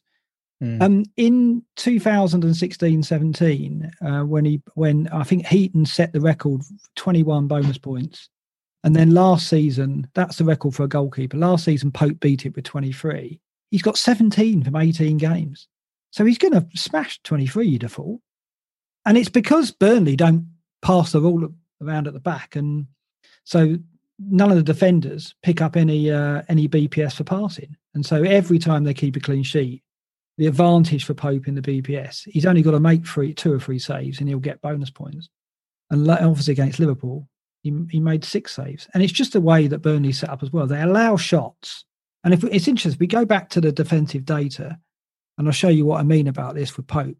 And we look at Burnley, for example, over the last 4 matches. So minutes per chance conceded, a chance conceded every 5.8 minutes. That's pretty bad. I mean, it's very bad. I mean, when you look at the teams who have got better than that, there's a lot of teams. I mean, that's ranked, I think, 3rd or 4th from bottom. But minutes per big chance conceded, 1 big chance a match they've averaged. And so what they're doing is they're conceding chances which Pope is saving, but they're not conceding good chances, so they're not conceding goals. And in that scenario, Pope is just excelling. He's getting save points, he'll pick up bonus, and he's got 5 double-figure returns over the season. And it's coincided with Ben Mee's return as well, hasn't it? They've done really well since he's there. So we did balk at the price, 5.5 at the start of the season. But now suddenly it's like, well, maybe it is worth paying for this period when we haven't got to worry about cash because De Bruyne's out. And what's your thinking on? Yeah. Yeah, I mean, it's one of those ones where you look at like draft teams and who you're picking and you haven't got to worry about price. And Pope is number 1, I think, on almost everyone's like list, because he's gonna be up there at least because of he suits FPL in terms of the saves he makes, the bonus he gets, the passes, the fact that Burnley can score so few goals and grind out those 1-0 wins. But when it comes to actual FPL, it's difficult. And you look at Martinez at 4.5 when he started and Pope at 5.4, and there's 6 points in it between them, and one cost 1 million more than the other. So I'm still more than happy with Martinez. I've got him at 4.7, I think. So, it's not like I'm looking to switch. But yeah, if you've got money, you don't know what to do with it. Pope is the best goalkeeper to own in FPL. I think, like, objectively speaking, he will be in the top 3, guaranteed, probably number 1 by the end of the season. I'd be amazed if he wasn't. But I don't think there's enough in it between those top 3 if one of them is cheaper to go for it. So that's what puts me off him. Yeah, I mean, Martinez definitely has been a fantastic option and probably will be at the moment. If you're making a team of the season, you'd still put Martinez in there because he started off at lower value at 4.5, and he's just flat. And if you look at BPS, he's actually earning BPS at a faster rate than Pope.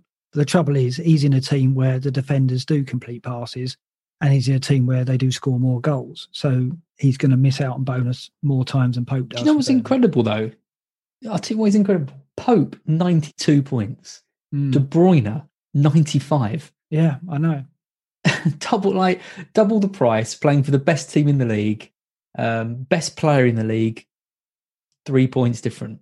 Yeah, we've never that. If you'd have said by the halfway point, the top keeper would have more points than De Bruyne, we would three less, but nearly. Okay, nearly 3 less. But you would never have bought that, would you? You never would have believed that. And it is quite extraordinary because, like I said, we were going, there's no way I'm paying 5.5 on a goalkeeper. But you happily coin out for De Bruyne thinking, well, he's going to get me hundreds of points. But it hasn't turned Surely out. Pope's not going to get 200 points this season, is he? Could do. I don't think he will. You'd think he'd regress from this current run. Burnley haven't even been good. This isn't like a resilient Burnley. I mean, the Liverpool game was good, but this hasn't been like a particularly resilient Burnley season.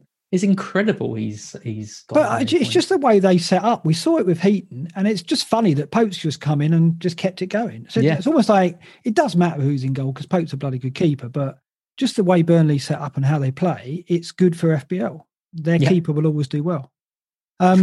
Defenders over the season, Robertson top on 88 points, Creswell 87. And again, Pope's beating all these. He's got more points than the top defender. And so is Martinez for most of them.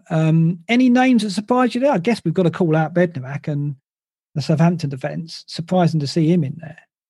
But it's been Southampton and West Ham that have really provided the value looking at this list. Yeah, I mean, Creswell being second in the list. I thought him being at centre-back would reduce his points because he's been a left-back and, that helps because they get forward more. But he's been getting the assists, he's on the corners, all the set plays. Didn't expect West Ham to be anywhere near as good as they have been, but fair play to them. Zoom is interesting for a different reason because he's now been dropped, that you mentioned earlier, for Rudiger. And not always top FPL players are the best players in the league, but Zuma being made the scapegoat seems very odd for Chelsea, given how many goals he scores and the threat he offers from set pieces. Taking him out seems very strange.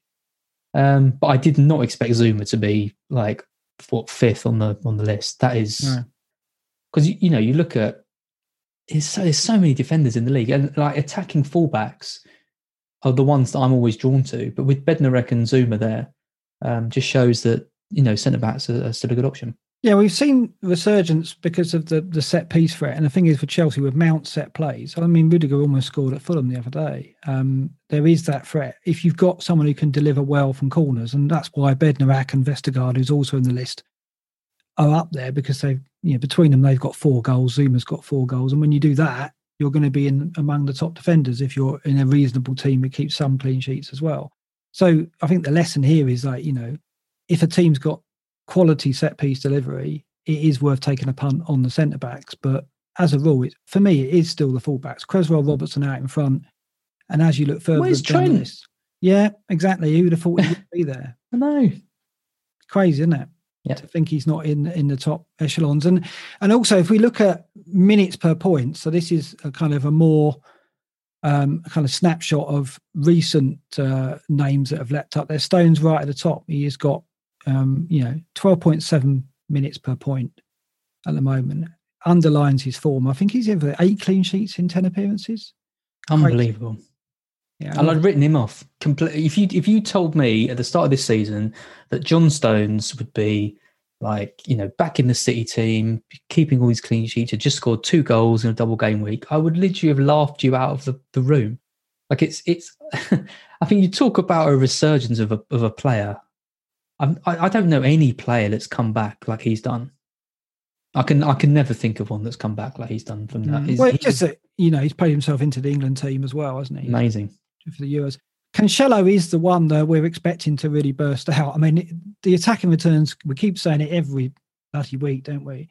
And again, he hit the bar. He'll be top defender. Fantastic. He's got everything he needs to do that. I mean, he's got 11 bonus points so far, and that is with 1 attacking return. So if he, any match he gets an attacking return, you've got to think he's going to get bonus points as well. Maybe even regardless of clean sheets as well, because he creates so many chances. So he's the one who's going to, we anticipate, accelerate through the second half of the season. And maybe we've got to look for Pereira as well, who's not on the list at Leicester, because Justin has done well. It's interesting to see what happens there, whether Justin stays as part of the back three, or he goes out onto the left and Castagna gets dropped. So there's going to be some disruption there. We've got to wait and see, because they've got Sionchu to get back in as well. So the Leicester defence could be problematic. And as a new Justin, I can't see Justin getting dropped low, given how he's performed this season. Pereira came on at right wing, I think. He did. He came in for Albrighton. So if they play wing backs, then he can go in over there. But Albrighton's playing well, so he doesn't deserve to get dropped. No. So they can afford to ease Pereira back in, but that's obviously one to watch if you've got Justin in your team. Midfielders, which is where all the points are, the top performer, Fernandes, 140 points, genuinely has a chance of 300 points, doesn't he? And I remember doing the Scoutcast with Holly. And Holly, I think it was honestly like game week 4 or 5. Yeah. Holly came on the Scoutcast and she said, I've got Fernandes in my team because I think he's going to get 300 points this season. And I was like, no way. I don't that good. It's never going to happen. His form's dipping, which is a bit of a concern. I mean, you look at Salah's, output not being very good. It's now 3 games. He got the assist, didn't he? He got the assist against Fulham, but lucky, very lucky. And everyone's saying you had a hand in that. Yeah. The old Mark phone call got him the. It honestly wasn't, because I didn't see the game. I went on Twitter after the game. I didn't watch the game at all, and I went on Twitter and I saw there was a fuss about it. I was like, "What's this then?" And then I watched it back, and it was only then that I started getting engaged in the conversation. And obviously, having worked with the FPL, I know how that rule and the rulings work. And I tried to clear it up, but then, perhaps I'm fueling the fire and everyone thinks that's me again. But no, I mean, it was an assist in my book. I would have given that one. It was an intentional cross, wasn't it? He looked. The crucial factor is he looked up. He looked up. And he saw Cavani. Greenwood was coming in on near post, but he wasn't as advanced. I don't think we can say Greenwood could have been the intended target. So when a player looks up and there's a man in the middle and he crosses into the middle, you've got to think that's the intended target. And as I said on Twitter, when there's an intended target, the leniency on the degree of the touch that could follow before it reaches the goal scorer is increased. Whereas when it's just, we don't know, are they aiming just for an area of the 6-yard box or penalty area? If there's a touch, then it's more likely the assist is wiped off. But when there's an intended target and that target scores, he intended to Costa Cavani, Cavani scored, why wouldn't he get the assist? That's the way it works. But I understand, people's frustration. And the thing is, when it's a really highly owned player, people go, oh, well, you're only doing it because it's a highly owned player. And I know that's not the case either, of course. But it's just more people talking about it because no one cares if it's like, I don't know, Ali Katamol. I know I keep using Ali Katamol. He's what is it about your obsession with Katamol? Is he on your wall? Is he going to replace? He should be. No, he shouldn't be. He was that proper casual pick, wasn't he? He hit like a 30-yard screamer on like the second game week, and everyone had him like in their team. I think the thing with Fernandes, and I'm interested to get your opinion on this. I think the thing that's going to prevent him from getting that 300 points, the fact that the other players around him are stepping up. So in some ways, it could boost him because it could mean more assists, it could be more goals, and all of that. But I think because he's carried the team for such a long period of time, that is why he's had so many ridiculous double-digit hauls. I think with players like Pogba, Rashford, Cavani, I think we're going to see a reduction in massive hauls for Fernandes. Yeah, I definitely think with Pogba and Cavani in there because they're two players who could come into their own in the second half of the season. If they maintain the rate we've seen in the last few game weeks, then yeah, definitely. I tend to agree with you because he doesn't have to carry the team like he has been. Because suddenly Pogba's there taking some of the burden, and they've got a centre forward in Cavani, and that does change the dynamic. So yeah, I think that he can even drop deeper a bit. If he knows players ahead of him to do something, and he knows, I've got to get into the box again. No one else is getting there. It might just mean that he's happy to dictate a bit more in midfield. Because that's it. He was raiding the box a lot, wasn't he? A few game weeks back, and less so now that Cavani's occupying that position. So it's a very good point, that. But still, you've got to have him. I mean, we said a few episodes back how he is now the heavy hitter of choice, and the form of Salah really just underlines that even more, doesn't it? Even though Fernandes has dipped, it's been nothing like what we've seen from Liverpool. Any other names that leap out here? Neto's done well, I guess, on 84 points. I mean, it's interesting that he's only 2 points behind Sterling. I mean, that's, again, Sterling, like Alexander-Arnold, has disappointed massively. And look, Souček's on 81, 5 points behind Sterling. Crazy, isn't it? It is, yeah. And, Maddison's creeping his way up. I do think he's a really strong option. His interview was great at the end of the last game. Really nice, and it was interesting to hear him say, he was saying he had a word with one of the coaches at Leicester, and he said, "I want to get more goals. Like, what do I need to do to get more goals?" And they've been working on it, and now he is.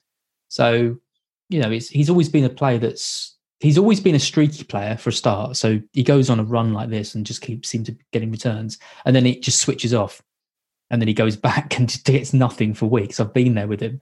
But it does seem to me that he is looking to add something new to his game and get forward and create, and there's going to be more onus on him now with Vardy out as well. So I think he's a really strong pick. Yeah, I mean, if you look at minutes per point, he's right up there.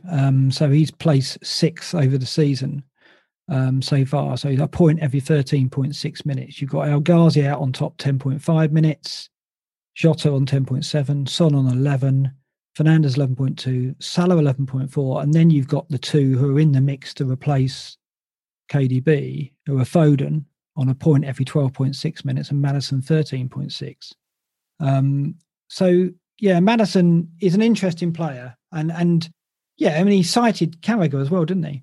He said that Jamie Carragher's the comment about getting his numbers up was going to be a factor. So it's and he's right. I think Carragher was completely spot on with that, because as that kind of like talisman, okay, Vardy's the talisman of Leicester, but Vardy's not going to be around forever. When Vardy goes, I think it is going to fall on Maddison to, he's the chief creator in the team. He's all the set pieces. He's the one that people are really going to be looking to make something happen. And if you're getting 5 goals and 5 assists a season, it's I don't know. He needs to do more. Once he starts getting those numbers up to 10 goals, 10 assists, more that he's capable of. Yeah, I just love him. He's just such a good player to watch. And I had a go at Always Cheating on Twitter the other day because he tweeted saying, what's wrong with Maddison? And I was like, nothing's wrong with him. He's class. He's always class. He just doesn't get those numbers. Leave Josh alone, because I listened to it the other day and Brandon called him out on the Always Cheating podcast. Really? And it's a bit unfair, because what he was saying was that in the last 20 minutes, he hasn't looked great, Shakes. And then, he got leapt upon, and he scored as well. But yeah, I think it was a bit harsh the way that turned out on Twitter, but it's quite fair, because then I think Josh tweeted about Alexander-Arnold during the Burnley game, and I was thinking, is it going to happen again? Wish it had. Every time Josh tweets about a player now, I go, oh, it seems to be a bit of a thing now that he's doing that. It's the England squad as well. He's up against the likes of Grealish, Sancho, Sterling, Rashford, I know, presumably for a role in the team, and Foden, I guess. Yeah, it's hard. In the front three, or maybe depends on what formation he plays. I mean, you've got to think that Rice and Henderson pick themselves. Yeah. So there's not. I still think Grealish is ahead of him. I look at Grealish and what he brings and stuff, and I still think Maddison is. I love Maddison with all my heart, but Grealish is just that level above. So it's hard. It'd be great if we could find a way to get them both in, but I still think it's going to. But there's Mason Mount in there as well, who Southgate loves. So as the season goes on, you've got to think that Maddison's got to maintain this form if he wants to be part of that, and he's not a given, is it? So he's got to keep it up. So we'll see.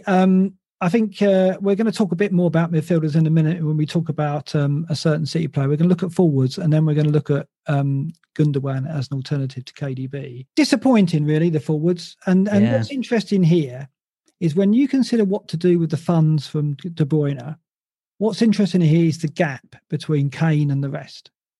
If you look at the other positions, there isn't a massive gap between the top player and second and third. But when you look at the forwards, the gulf between Kane on 142 points and Vardy, who is now out for 3 or 4 weeks, on 116. So that gap's only going to grow. You've got to think that by the time Vardy's fit, that gap's going to be, 50 points? Probably. Now, that's a big gap between the top 2 forwards. So that makes me think that perhaps Kane is the best source of this extra money that we've got. What's your view on that? Yeah, I think it's a real shame, and it's interesting when you look at the teams in the league and how, in previous seasons we've had Costa, Suarez, Aguero, Kane. We've been so spoiled for premium strikers, and now you look at like Firmino, Lacazette, Werner. Like it's all just a bit crap, isn't it? And that's why I think there's almost less onus put on a centre forward to get you all your goals now, because you have all your players around them that score, and that's just kind of how the game's evolved. And it means that the unbreakable formation of like a 3-4-3 in FPL a few seasons ago is now, I think 5 in midfield now is the more sensible play, because there's just better options. And you see it, this table I think perfectly summarises it, because you take out, a couple of these players and who do you really go for? The thing with strikers is you've always got that potential, haven't you? It always feels like they get less points for a goal, but Bamford versus Rafinha, for example, you're always going to back Bamford because he's the striker and he's the kind of the main player. I never expected Bamford to be on this list at third. Wilson at 90 is pretty good. But it drops off. You look at Firmino on 73 is in 6th place, which shows you the level we've got. And the name at the bottom there, Antonio, who's only got 48 points at the moment, but if you look at minutes per points, he's right up there.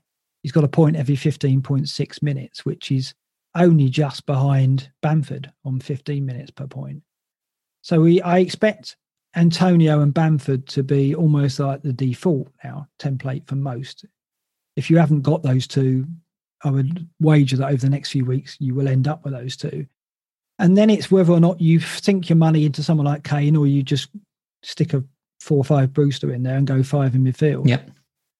And the way defences are performing at the moment, perhaps that is the way to go. Maybe 4-5-1 is a formation that we should look at and alternate Bamford and Antonio. It's difficult, isn't it, to break it down?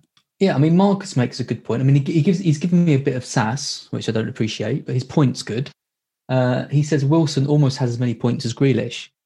And that is where it's quite interesting, because you'd say Grealish is having a kind of a standout season. You've got someone like Wilson, who's Newcastle aren't great, but Wilson's ticking over those penalties. He's getting the odd kind of goal from open play. Like he's doing enough. And when you've got a striker like that, it kind of does elevate them because they're the striker and they're the person getting you the goals. But there's just not many of them. That's the issue. I mean, you said it best about Wilson. It's hard to trust Newcastle for, particularly in the moment. Also, it's more fun watching Grealish than it is Wilson, because absolutely Grealish looks like getting a point at any minute in the game, whereas Wilson, you just got to wait for that moment, haven't you? And hope. And Grealish will comfortably outscore Wilson, but before the end of the season. Well, it is surprising that there isn't that big a gap. I mean, that's one of the things when I've started looking at these tables is surprises like that, like Pope outscoring the top scoring defender and being only a few points for Van de Bruyne. And, and you look at that Wilson versus Grealish, in your head, you think there's a massive gap, but there isn't.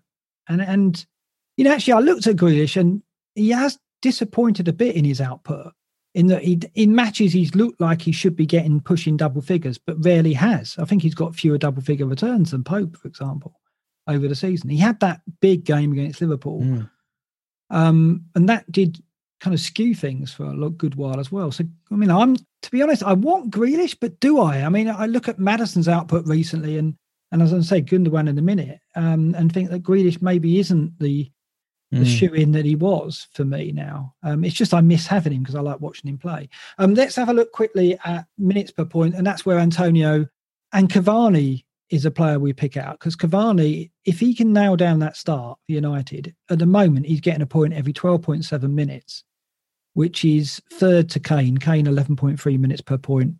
Nketiah on 12.2, but Nketiah's only played 318 minutes. One of Azzy's favourites, of course.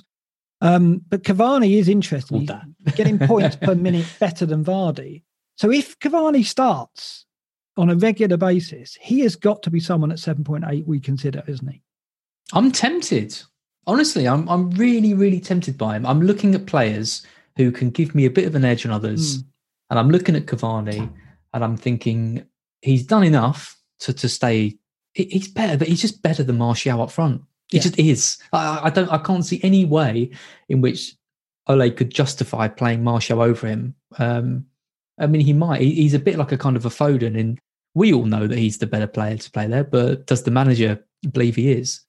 But looking at United's run, looking at the confidence they must be getting from seeing Liverpool struggle and all the other teams falling down sort of behind them, you kind of feel like you need to have someone with Fernandes to really get the most out of what could possibly happen over the next few game weeks. It's only really Cavani and Rashford, maybe Pogba, but I don't really trust Pogba. I trust Cavani and Rashford more than him. And at a time when, we've got money to play with, and, if you've got money to upgrade the likes of Adams, like I have, for example, I think Cavani's actually a really solid pick at the moment. It's interesting that Kane is top of this as well. Not only top with 142 points amongst the forwards, but in terms of minutes per points, he's top as well. And that is like, I mean, in the other list, we've seen players come into the equation, but seeing Kane top of both lists is quite an eye-opener. And it shows you what an asset he could be in the second half of the season. And perhaps we're wrong to. I mean, I haven't got him at the moment, and the tendency is to put the money in midfield, but maybe during this period with De Bruyne out, Salah off form, it's time to look back at Kane. And when you see how much Son is overperforming his stats, it does make me think Kane is the one to go for. Yeah, out of the two. Yeah, if I was wildcarding, I'd have Kane over Son for sure. Yeah, it's interesting times. Okay, what next? I want to look at Gundogan, because he's a player that has got to be in the reckoning to replace KDB, and perhaps it's just a go-to, the straight swap, as I say here. I'm looking at City's stats here over the last 7 matches, because this is when Gundogan came into form. He's got 5 goals in the last 7 matches, as this data shows, as this table shows. So he's their leading scorer over that spell. And although De Bruyne is right out on top for minutes per shot, minutes per chance created, minutes per expected goal involvement, non-penalty over everybody else, what's interesting is Gundogan's numbers for shots. He's had 22 compared to De Bruyne's 24. Way out in front, those two, ahead of Sterling, Foden and Cancelo on 13, 12 and 10. But shots in the box, Gundogan, 16 shots in the box, the most of any City player over that 7-match spell. That is something I didn't expect to see from him in the position he plays, but something has been tweaked in the way he's playing and the fact that he's getting into the box to look for those opportunities, isn't it? Yeah, I mean, a great post I saw on Twitter, I can't remember who it was from, but they said, if Gundogan was 10 million, everyone would be doing KDB to Gundogan. But because Gundogan is 5.5 or whatever he is, you don't know what to do with the extra money. So it's easier to go from KDB to Sterling because you haven't got to worry about what to do with the rest. You don't want someone to look at your team and be like, oh, that person's got 7 million in his bank. What a casual, a noob, and all that. And I think there's a lot of truth in that. I think you can be put off by his price. I don't particularly like Gundogan, but if I was going to pick another City attacker, it would be him. I mean, he's streaks ahead of everyone else. Penalty area touches, he's had as many as De Bruyne over the last 7 games. But how? I know. Like you just said, he doesn't play. Like De Bruyne is supposed to be the one at the top of the free, and he's supposed to be kind of towing the line. How is he getting so far up the pitch? Yeah, and it is obviously a tactical tweak in recent times, because when you look at his historical data, and what I've got here is a table that shows the last 7 game weeks, 13 to 19. And then we've also got his data for the game weeks before that, 1 to 12, and then his data for previous seasons. And basically for minutes per expected goal involvement, minutes per penalty area touch, minutes per shot in the box, minutes per big chance, and minutes per chance created, he has recorded his best numbers ever since arriving in the Premier League over the last 7 matches. So it's not just this season, but if you look back, even the season where he kind of broke into the team, got 6 goals, 3 assists, he is massively outperforming the data at that time as well. So something has been radically changed for the position he's taken up, or the license he's been given to get into the box. That's clear. So the key question is, how does that change with De Bruyne out? Does he carry on in that role? Because if he carries on as it is now, superb option, the best City player by far. If his role changes and he's expected to come back deeper, dictate more, Bernardo Silva pushes up more in midfield, Foden comes in, that's what I don't really know. And we haven't really got the time to assess it because the next fixtures are so good, you want him in sort of immediately. Yeah. But to counter that, although you're right, and really, ideally, we would get time to. I mean, and the thing is, we will have. They've got a cup tie, right? So who knows? He might put a stronger team out. I doubt it. He's probably going to play the kids, so that isn't going to help us, unfortunately. But to counter the fact that there could be a change in the way Gundogan plays, he will be on set pieces, and he is going to be on penalties against 3 very weak teams: Sheffield United, West Brom. And who is it? Sheffield United, West Brom and Burnley, is it? Burnley, yeah. Okay, well, Burnley, maybe not a weak team given the way they played at Liverpool, but you still expect City to win those 3 games. You expect clean sheets and you expect them to score a few goals, given that they're top of the defensive data and they're top of the attacking data. But they will be worse without De Bruyne. Yeah, and that's kind of constantly like... What degrees of worse, though? That's the thing. Yeah. We don't know. And it is that enough to go? Because one of the obvious ploys is I'll go Stones, I'll triple up the City defence. And you're almost certain to get 2 clean sheets out of the next 3, aren't you? Probably going to get 3, to be fair. So the points are in the bank there. The ceiling is lower. Arguably, Gundogan, having scored 5 goals in 7 games, could outscore Stones over the next 3. He could. But it's a safer bet to go Stones. But Gundogan's value, and the key is his value, even when De Bruyne comes back, arguably you would keep him in. I think I'm going to get him. Do you? Even though the face, you're still going to. The face will annoy me, but just pretend it's Bernardo Silva. I think it's interesting with Souček. I do wonder if with Antonio back, whether Souček's going to be as effective, because does the style of play change a little bit? Do they need to lump balls forward? Do they need to get those crosses in as much? I mean, is he going to be the main target man with Antonio there who can kind of do damage? And if Gundogan's only a little bit more expensive than him, I do think maybe Souček might go for me. So it might be Souček to Gundogan on the cards. It's just what the outstanding stat for me is that minutes per shot in the box. So over the last 7 game weeks, he has a shot in the box every 37 minutes. his best previous to that was in his first season. It was every 70.9 minutes.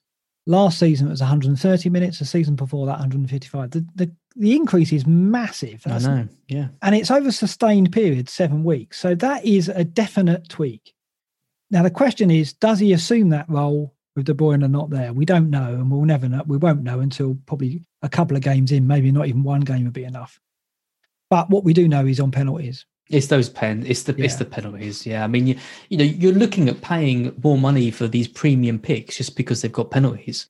When you've got the insurance of penalties from a 5.5 million midfielder playing for City with decent stats, it feels like if neither of us got him in 4 weeks, we'd be like, yeah, why didn't we get the Gundogan in weeks ago? Obviously, De Bruyne was out. It does seem like a bit of a no-brainer to me.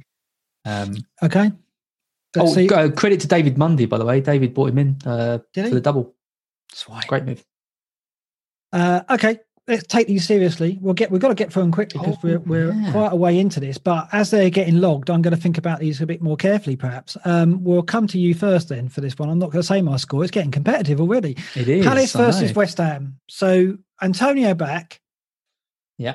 Palace indifferent, quite inconsistent. Zaha missing, and I think that makes a difference to the way they play across the ball, really. They seem to even defend worse when Zaha's not there because they don't have that threat, that out ball.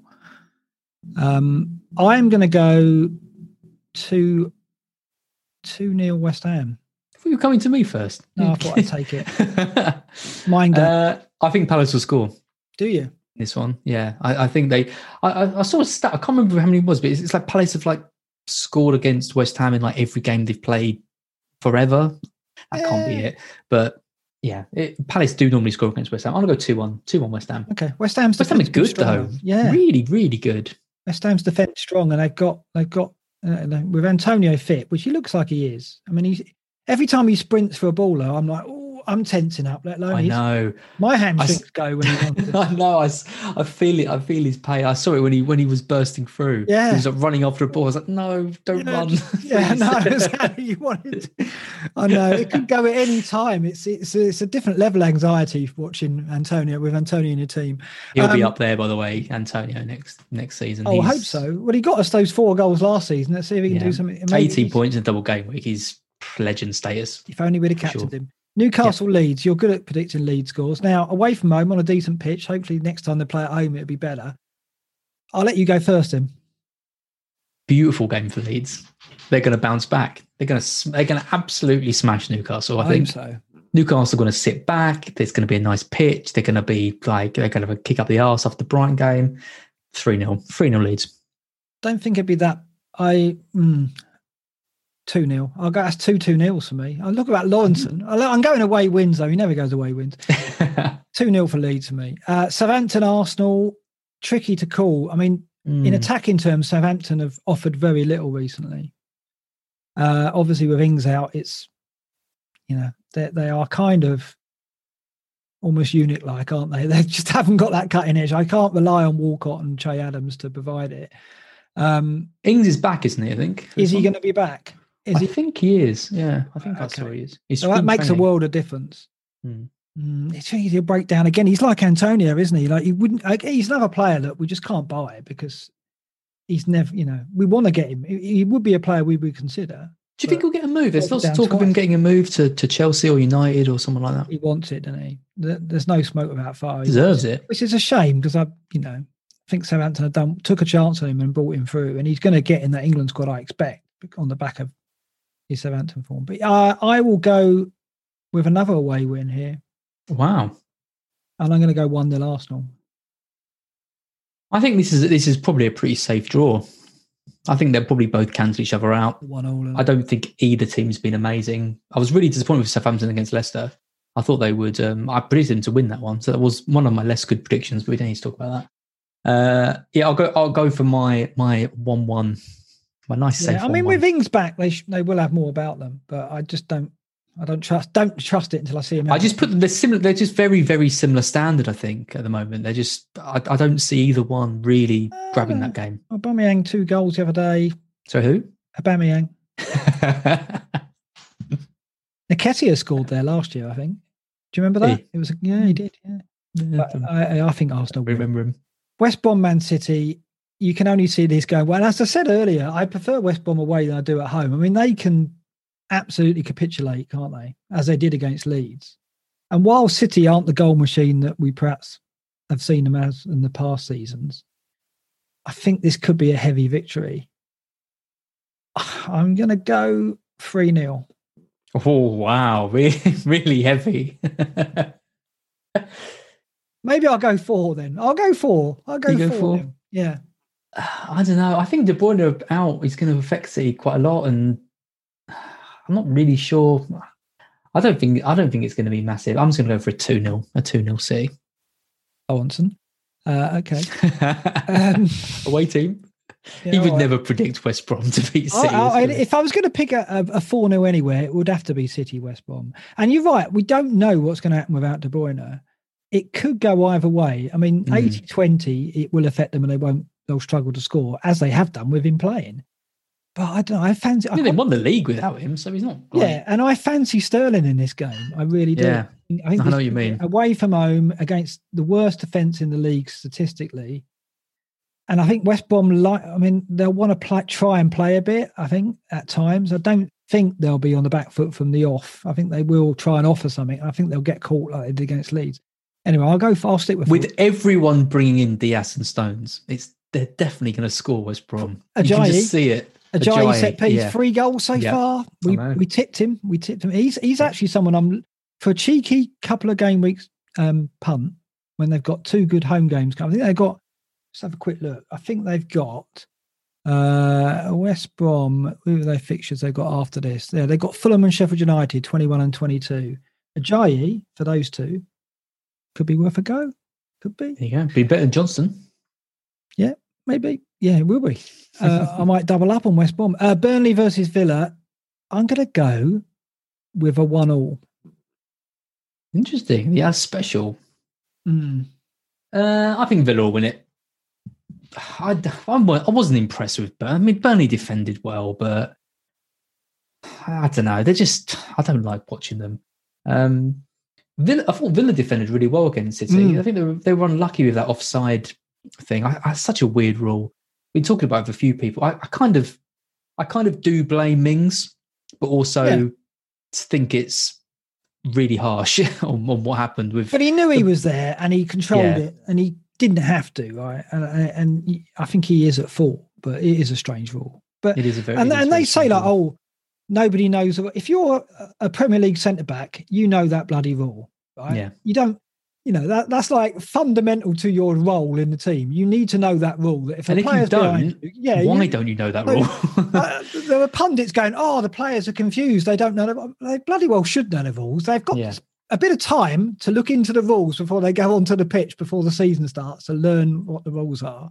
So he did know what was going on. It's just weird that a completely offside player can make a defender panic when they're offside. They shouldn't be having any say in what the defender does. So the defender knows he can't take a touch because there's an offside player, but he shouldn't have to think that because they're clearly offside. No, I agree. And it's kind of like almost a bad sportsmanship thing, isn't it? Yeah, it is. Yeah, shouldn't. I'll go for a 2-0 Villa in this one. I think Villa are going to win it easily. I mean, I think they'll offer plenty in attack. I think Pope will make a few saves here. It's too much to ask for 1-0. But I'll stick with 1-1. Chelsea Wolves, both teams in dire form. Oh God, it's such an awful looking game. It's going to probably be quite good. I don't see that. I just think they're going to be both so anxious. I mean, Wolves can't afford another defeat because they could, if they're not careful, drop into a fight here. If Fulham get a result at Brighton, then it starts getting anxious for Wolves. I will go 0-0. I might go with Bro Time on the chat, which is a 1-0 Wolves match and Lampard sacked. Straight after the game. I think that could happen. FBL Pot Noodle. If Lampard doesn't get sacked, even if Az does get the score right, he gets that wrong because he submitted. But if I get it right, I get triple points. Well, he submitted the Lampard sacking as part of the prediction. Therefore, he cannot get it right if it stays. I'm going to go with a 1-0. I'm going to go with a 1-0 Wolves. And Brighton versus Fulham. Fulham are going to beat you. They're going to beat you by 2-1. Wouldn't surprise me. I like Fulham. I like Fulham. I really like them. I thought they were brilliant in both games. I think this. I actually genuinely think this could be a really good match. I think if you're looking at a match to watch, amazingly, I think this could be really good. I'm gonna go for 1-1. I think both teams are capable of winning it. I'm not really sure which way it will go, so I'll play safe. Okay, Everton. Leicester. I like Fulham though. I honestly do. Oh yeah, like Leeds. I think they're now playing the kind of football that have brought something new to the Premier League, which is really good. I like seeing the promoted teams do that because it's fresh, isn't it? I mean, Sheffield United did it to an extent. They came up with a different brand of football and were involved in some good games. Less so this season, but Fulham definitely are a team worth watching now. Everton versus Leicester. You've got to tip Leicester. And I mean, I'm struggling not to play James Justin here because I think they could keep a clean sheet. But Calvert-Lewin is back, and that's making me think that Everton could score. But I will still go with another 2-0 this time to Leicester. Just a quick message on the chat. Prashant Sachev says, Mark and I don't know if I just wanted to say you've helped me so much with anxiety and borderline depression. I love hearing you talk. Wow. Thank you. Blimey. That's a really nice message. And your mic has dropped out there. You've gone on to as we said that, you've gone on to the headphones mic, I think. No. Yeah, that's better. That's funny. They just shifted to your headphones mic.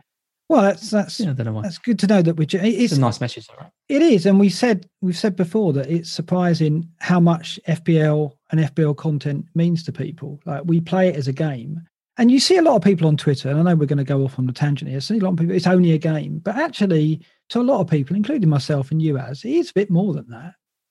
And I do feel it's escape, isn't it? Yeah, it is, absolutely. So that's why when people go, oh well, sharing your scores, people should be, it should be water for ducks back, and it shouldn't affect people, but it does, because for some people it is more than just a game, right? So, and comments like that, when you get them, are humbling, and it makes you realise that to a lot of people, what we do and what FBL do is a big thing to people. It certainly is to me. And all the content, all the people doing amazing content stuff, like absolutely. I mean, when I posted that message about being a bit down, the response I got from people saying, in hospital beds, listening to podcasts, not just us, but just in general, like it's a nice it's a nice position to be in, for us to be making some dent in people's happiness and stuff in this during this time. Weird time. Where were we? So I think Everton are going to win, though. Do you? I'm going to back Everton. All right. Yeah, I think Vardy's a big miss. I think Everton are strong, and they're getting players back. Calvert-Lewin's back in training. They are. The boys are back in town. Yeah. Dean's back. The boys are back in town. I just think they're going to have a bit too much for Leicester. I think they're going to win it 2-0. 2-0. That seems a bit extreme. Leicester will score. I'll stand by it. 2-0. All right. United, Sheffield United. I think Sheffield United will put up a fight, but I can't see them scoring or stopping United here. I think I'm going to have to go a 3-0. It's hard to argue with that. I think I'll join you. But I think it'll be one of those games where, unless United score first, it'll be a bit of a struggle first half, and they'll get a couple of late goals to make it more emphatic. I don't think it'll watch like a 3-0, but it'll end up like that, is my prediction. There's no Egan as well, is there, for Sheffield United? Is he out? Is he? I think so. I think this is if you're looking at players to bring in, if you're looking for something a bit different, if you've got injuries to Vardy and De Bruyne, I think going in hard on United for the run they've got, and particularly for this game, is a good strategy. Rashford and Cavani in for Vardy and De Bruyne. Yeah. Pretty sexy. Yeah, definitely. I mean, they've got a good. It's just getting the right United player, like you said. Fernandes isn't hogging the points. They are getting shared about, and it could be you just get the wrong one. It could be Martial's turn or whatever. It's difficult to know. And if only we knew if Cavani is a regular starter as well. Spurs versus Liverpool, the final fixture. It's a cracker, but the form Liverpool are in, it's hard to bat them, isn't it? Yep. Very interested to know how you're going to go here. I'm going to go with a 1-0 Spurs. I'm going to back Spurs as well. I think Spurs haven't been great, but they've been grinding out some wins and doing. They've looked okay in the games I've seen. Liverpool just aren't, and I just think Spurs are going to capitalise on it. Liverpool have got mistakes in them at the back, and that is going to suit Spurs down to the ground. 2-1 Spurs. I think Liverpool will score. I think they'll get a goal, but I think it'll be a good game. Please be a good game. I can't bear to watch another big game and it be crap, but it just seems to happen. That United Liverpool game, oh my God, it was so bad. They can't. It's so predictable, wasn't it? I mean, the thing is, United turned up on the back foot. They did what Spurs did, didn't they? They just went, well, break us down, which was a shame because United had enough to hurt Liverpool. Whereas obviously Spurs are much more reliant on two players. United have threat everywhere at the moment, and they should have won it. This is Mourinho owes Liverpool one. There was a bit of beef after the game, wasn't there, at Anfield, if you remember. Liverpool won it late with the Firmino goal.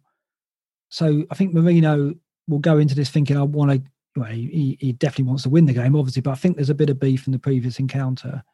And I think it'll be a narrow win for them. So we're both back in Spurs then. So Pop Noodle, I hope you got all that down. I'm nervous about logging these, though. Really am. We'll see how that goes. I know what you mean. I'm sure he'll put stuff on Twitter afterwards and embarrass us both. This is your team, Az. I think it looks pretty solid. I mean, you haven't got the De Bruyne problem. You've got Son in there. There's no, Robertson, Cancelo, Stones, and Soufflé at the back. Martinez away at Burnley, which could be a clean sheet as well. I'm looking at your bench and thinking, would I play Adams over Soufal? Probably not.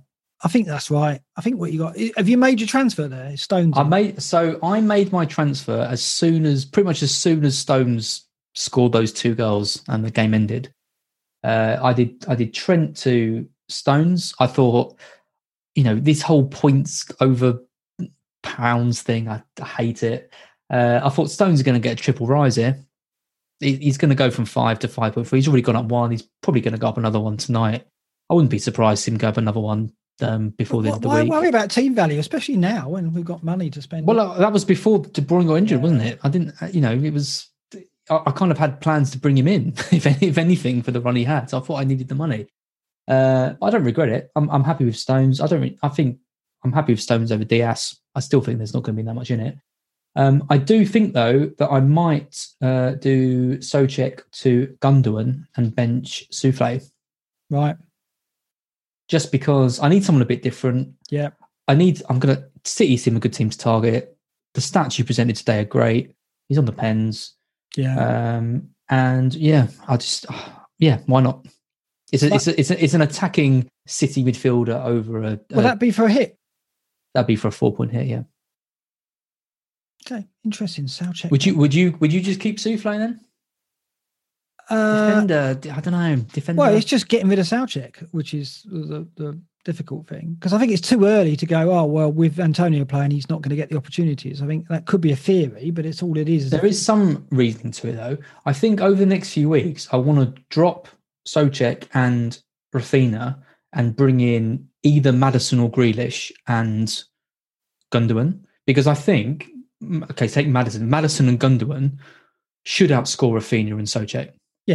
Yeah, I'd say that. Yeah. And I want to play 5 in midfield. Okay. So that's the reason. Souček's done nothing wrong. I just think this might be the time to do it because Antonio's back, and we've now got other options, sort of, in midfield now. So I think that's probably how I'm going to go. At least if I do the Gundogan move now, it means that it's not going to be like a -8 or something next week. Yeah, and also, I mean, looking at West Ham's fixtures, I don't think they're particularly strong, are they? Well, they're not too bad. I mean, they got Liverpool game week 21 at home, Villa away, so that's tough.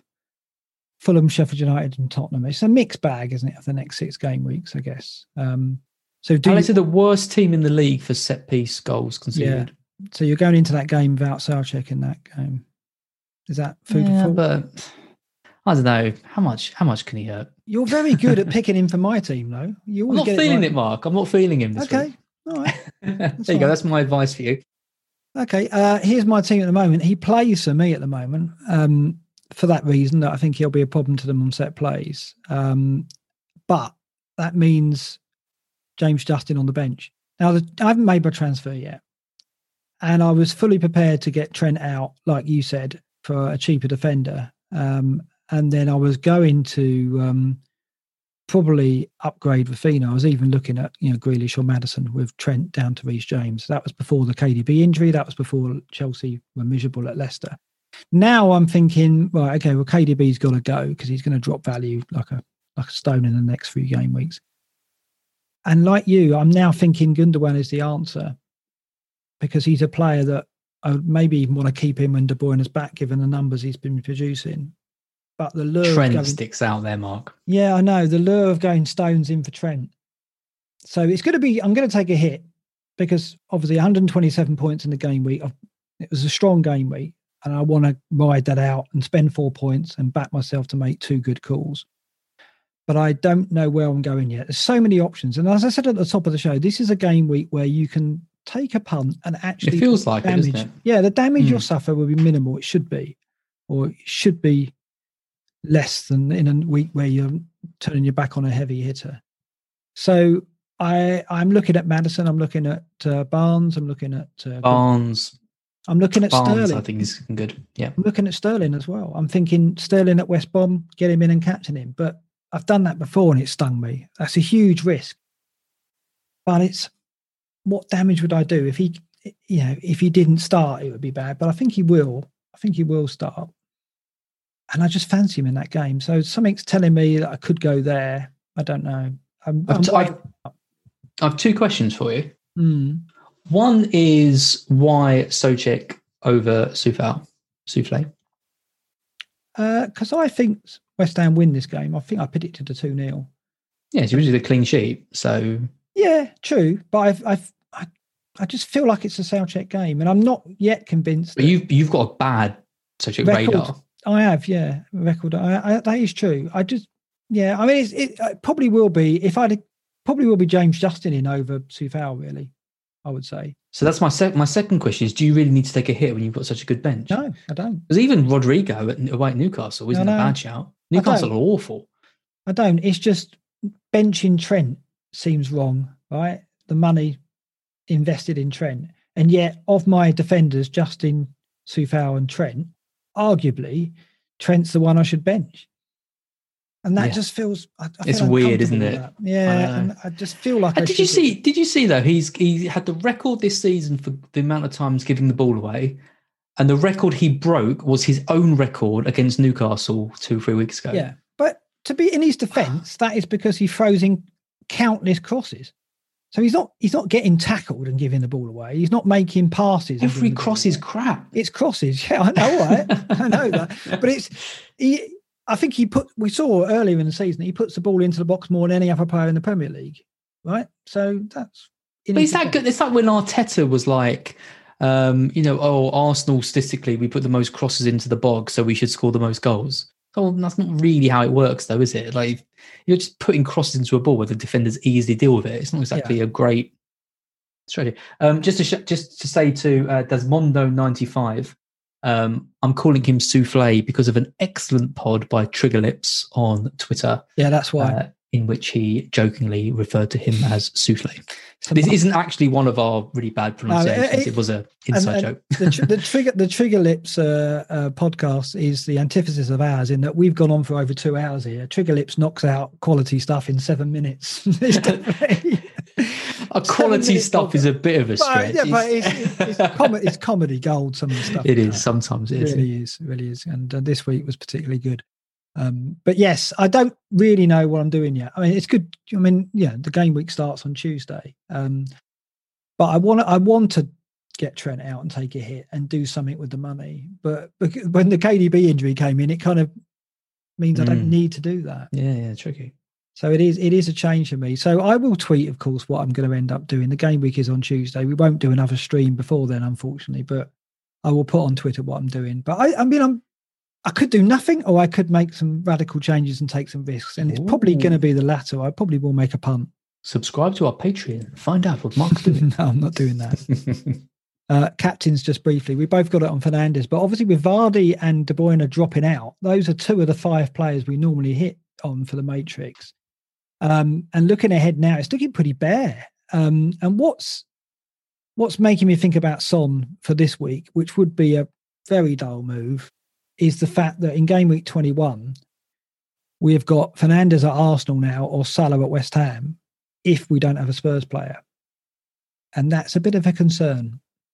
So I'm kind of thinking that's a factor in my decision this week, in that I really do probably need a Spurs player at Brighton as a captain candidate, given that otherwise I'm backing Fernandes against an improved Arsenal defence and Salah, who's out of form, against a very improved West Ham defence. Difficult, that.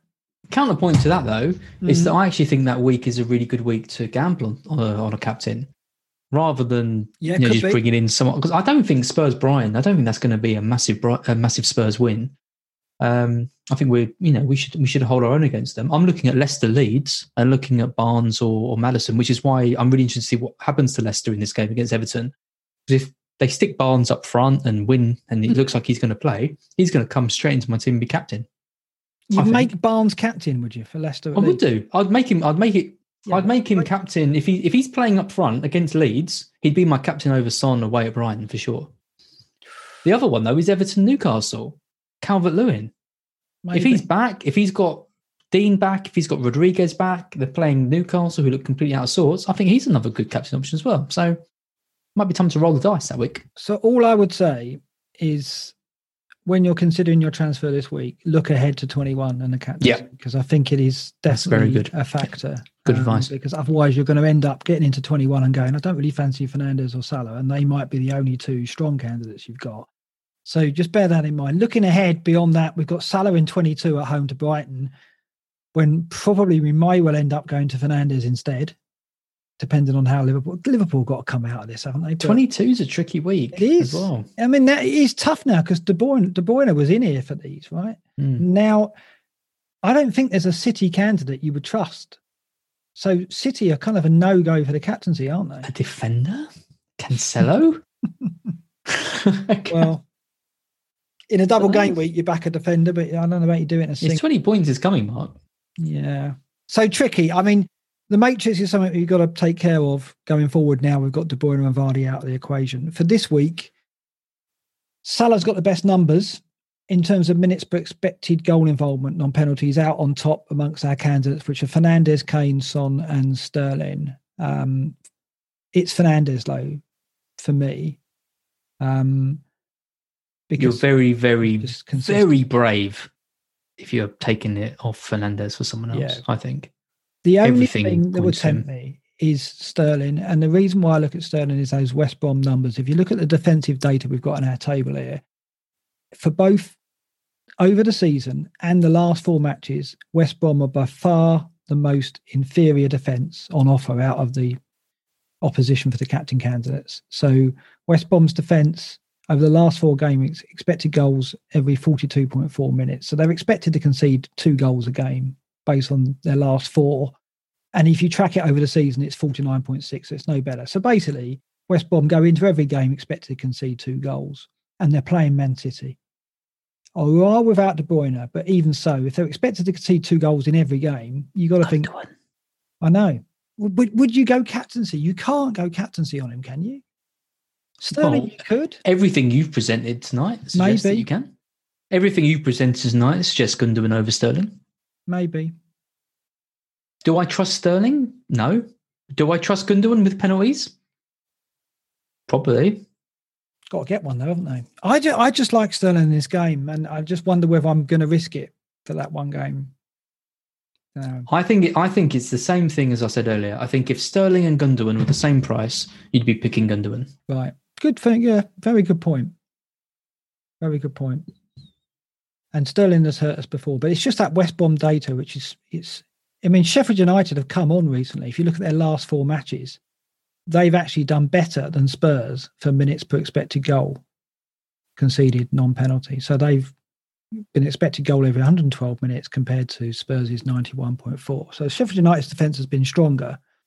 And that's why, even though United are at home to Sheffield United and it's a game where we're all lumping on Fernandes, I don't think it'll watch like an emphatic win for United. It might end up like that, but I think it'll be a struggle. But Fernandes is the safe bet. Are you going there? Are you going Fernandes? You had it on him just now when I looked at know. I mean, he's the obvious choice, but the fact he's such an obvious choice and he's not in the best form ever might be that there might be other ways to go. And I'm almost talking myself into a different kind of captain in either Cancelo or Gundogan, because I think I'm looking at the potential wise, and I just think that City game has the potential to be the biggest. And I don't particularly like, Sheffield United because they've been awful. But if I'm looking, like you said in your predictions, if you're backing a team to win 4 or 5-0, it's going to be City, right? But what we don't know is how missing De Bruyne is going to affect them, how they're going to set up, and how much attacking potential they're going to have without him. So that's a big unknown, isn't it? That's the trouble. It feels like Cancelo is like an almost guaranteed 6 points minimum. Yeah. Especially if he doesn't play in the cup. Oh, yeah. Yeah, you'd think. I captained Babayero in Champman. That doesn't count as. Not since the time of Marcus Alonso and Leighton Baines are the only 2 defenders I've captained. Arguably, Cancelo has as much attacking promise as those 2. Certainly as Baines, maybe Alonso as well. So, don't know. It's tempting. Fernandes is the obvious pick, but I'm tempted by something a bit different. Right now, it's on Fernandes, but I will talk to Twitter and let you know, and I will let you know what Savert is on as well. So yes, we haven't made our decisions yet, but then it is 3 days before the deadline, and that's why we haven't done that yet. A lot can change in 3 days, as we've seen, Lord knows, over Christmas. But let's hope all games go ahead, game week 20. And I guess we'll be back either Wednesday or Thursday, probably Thursday, because then more games that are played and we'd have more back to look back on. But that is our longest show we've ever done there straight away. But then that's what you expect. We did look back over quite a lot of data there over the season. And we did look into Az's team, and we can talk about Az's team forever, but we should. It was nice. I asked the question in the chat after we did this segment. I said, was that did people enjoy that? And the response was really positive. So, looking at my pain and reflecting on it, I think what we've got is quite a nice difference. It's nice to be hearing from you. You're 60k in the world, obviously flying really high. But then you've got me who's trying to fight my way back up to the higher rank. So you've kind of got two different perspectives. I might feel like I need to do a bit more ballsy calls and be, whereas you can play a bit safer. So you've kind of got 2 different perspectives. So hopefully that's kind of coming across. You've got chips to play later in the season that I won't have, so we'll have that as well. So that's interesting. That's going to be an interesting twist. The way you approach game week 26 will be different to me, I expect. Yeah. And we'll probably play our triple captain at a different time. And we'll have a lot of double game weeks to play it in, I expect. So yeah. We'll see how that goes. It's just over to you to smash and like. Yeah. So we've got 1,384 people watching now. I just want to say thanks for tuning in on a Friday night. I don't know where else you'd be, but it's nice that you chose to spend Friday night with us. Wolves are playing Chorley, weren't they? I wonder what's going on. Yeah, I don't know how that ended. 5-5 draw. I'm gonna go for a 1-0 Wolves. Oh, that doesn't count either. 1-0 Wolves. That doesn't count either, FPL Noodle. Score, as if it was actually 1-0. I knew it would be 1-0. They did stop it. But yeah, like and subscribe if you haven't already. It does really help us grow the channel, as I say every week. But yeah, we'll see you next week. Good luck in the midweek game weeks. It's a good night for me. Good night, Ron.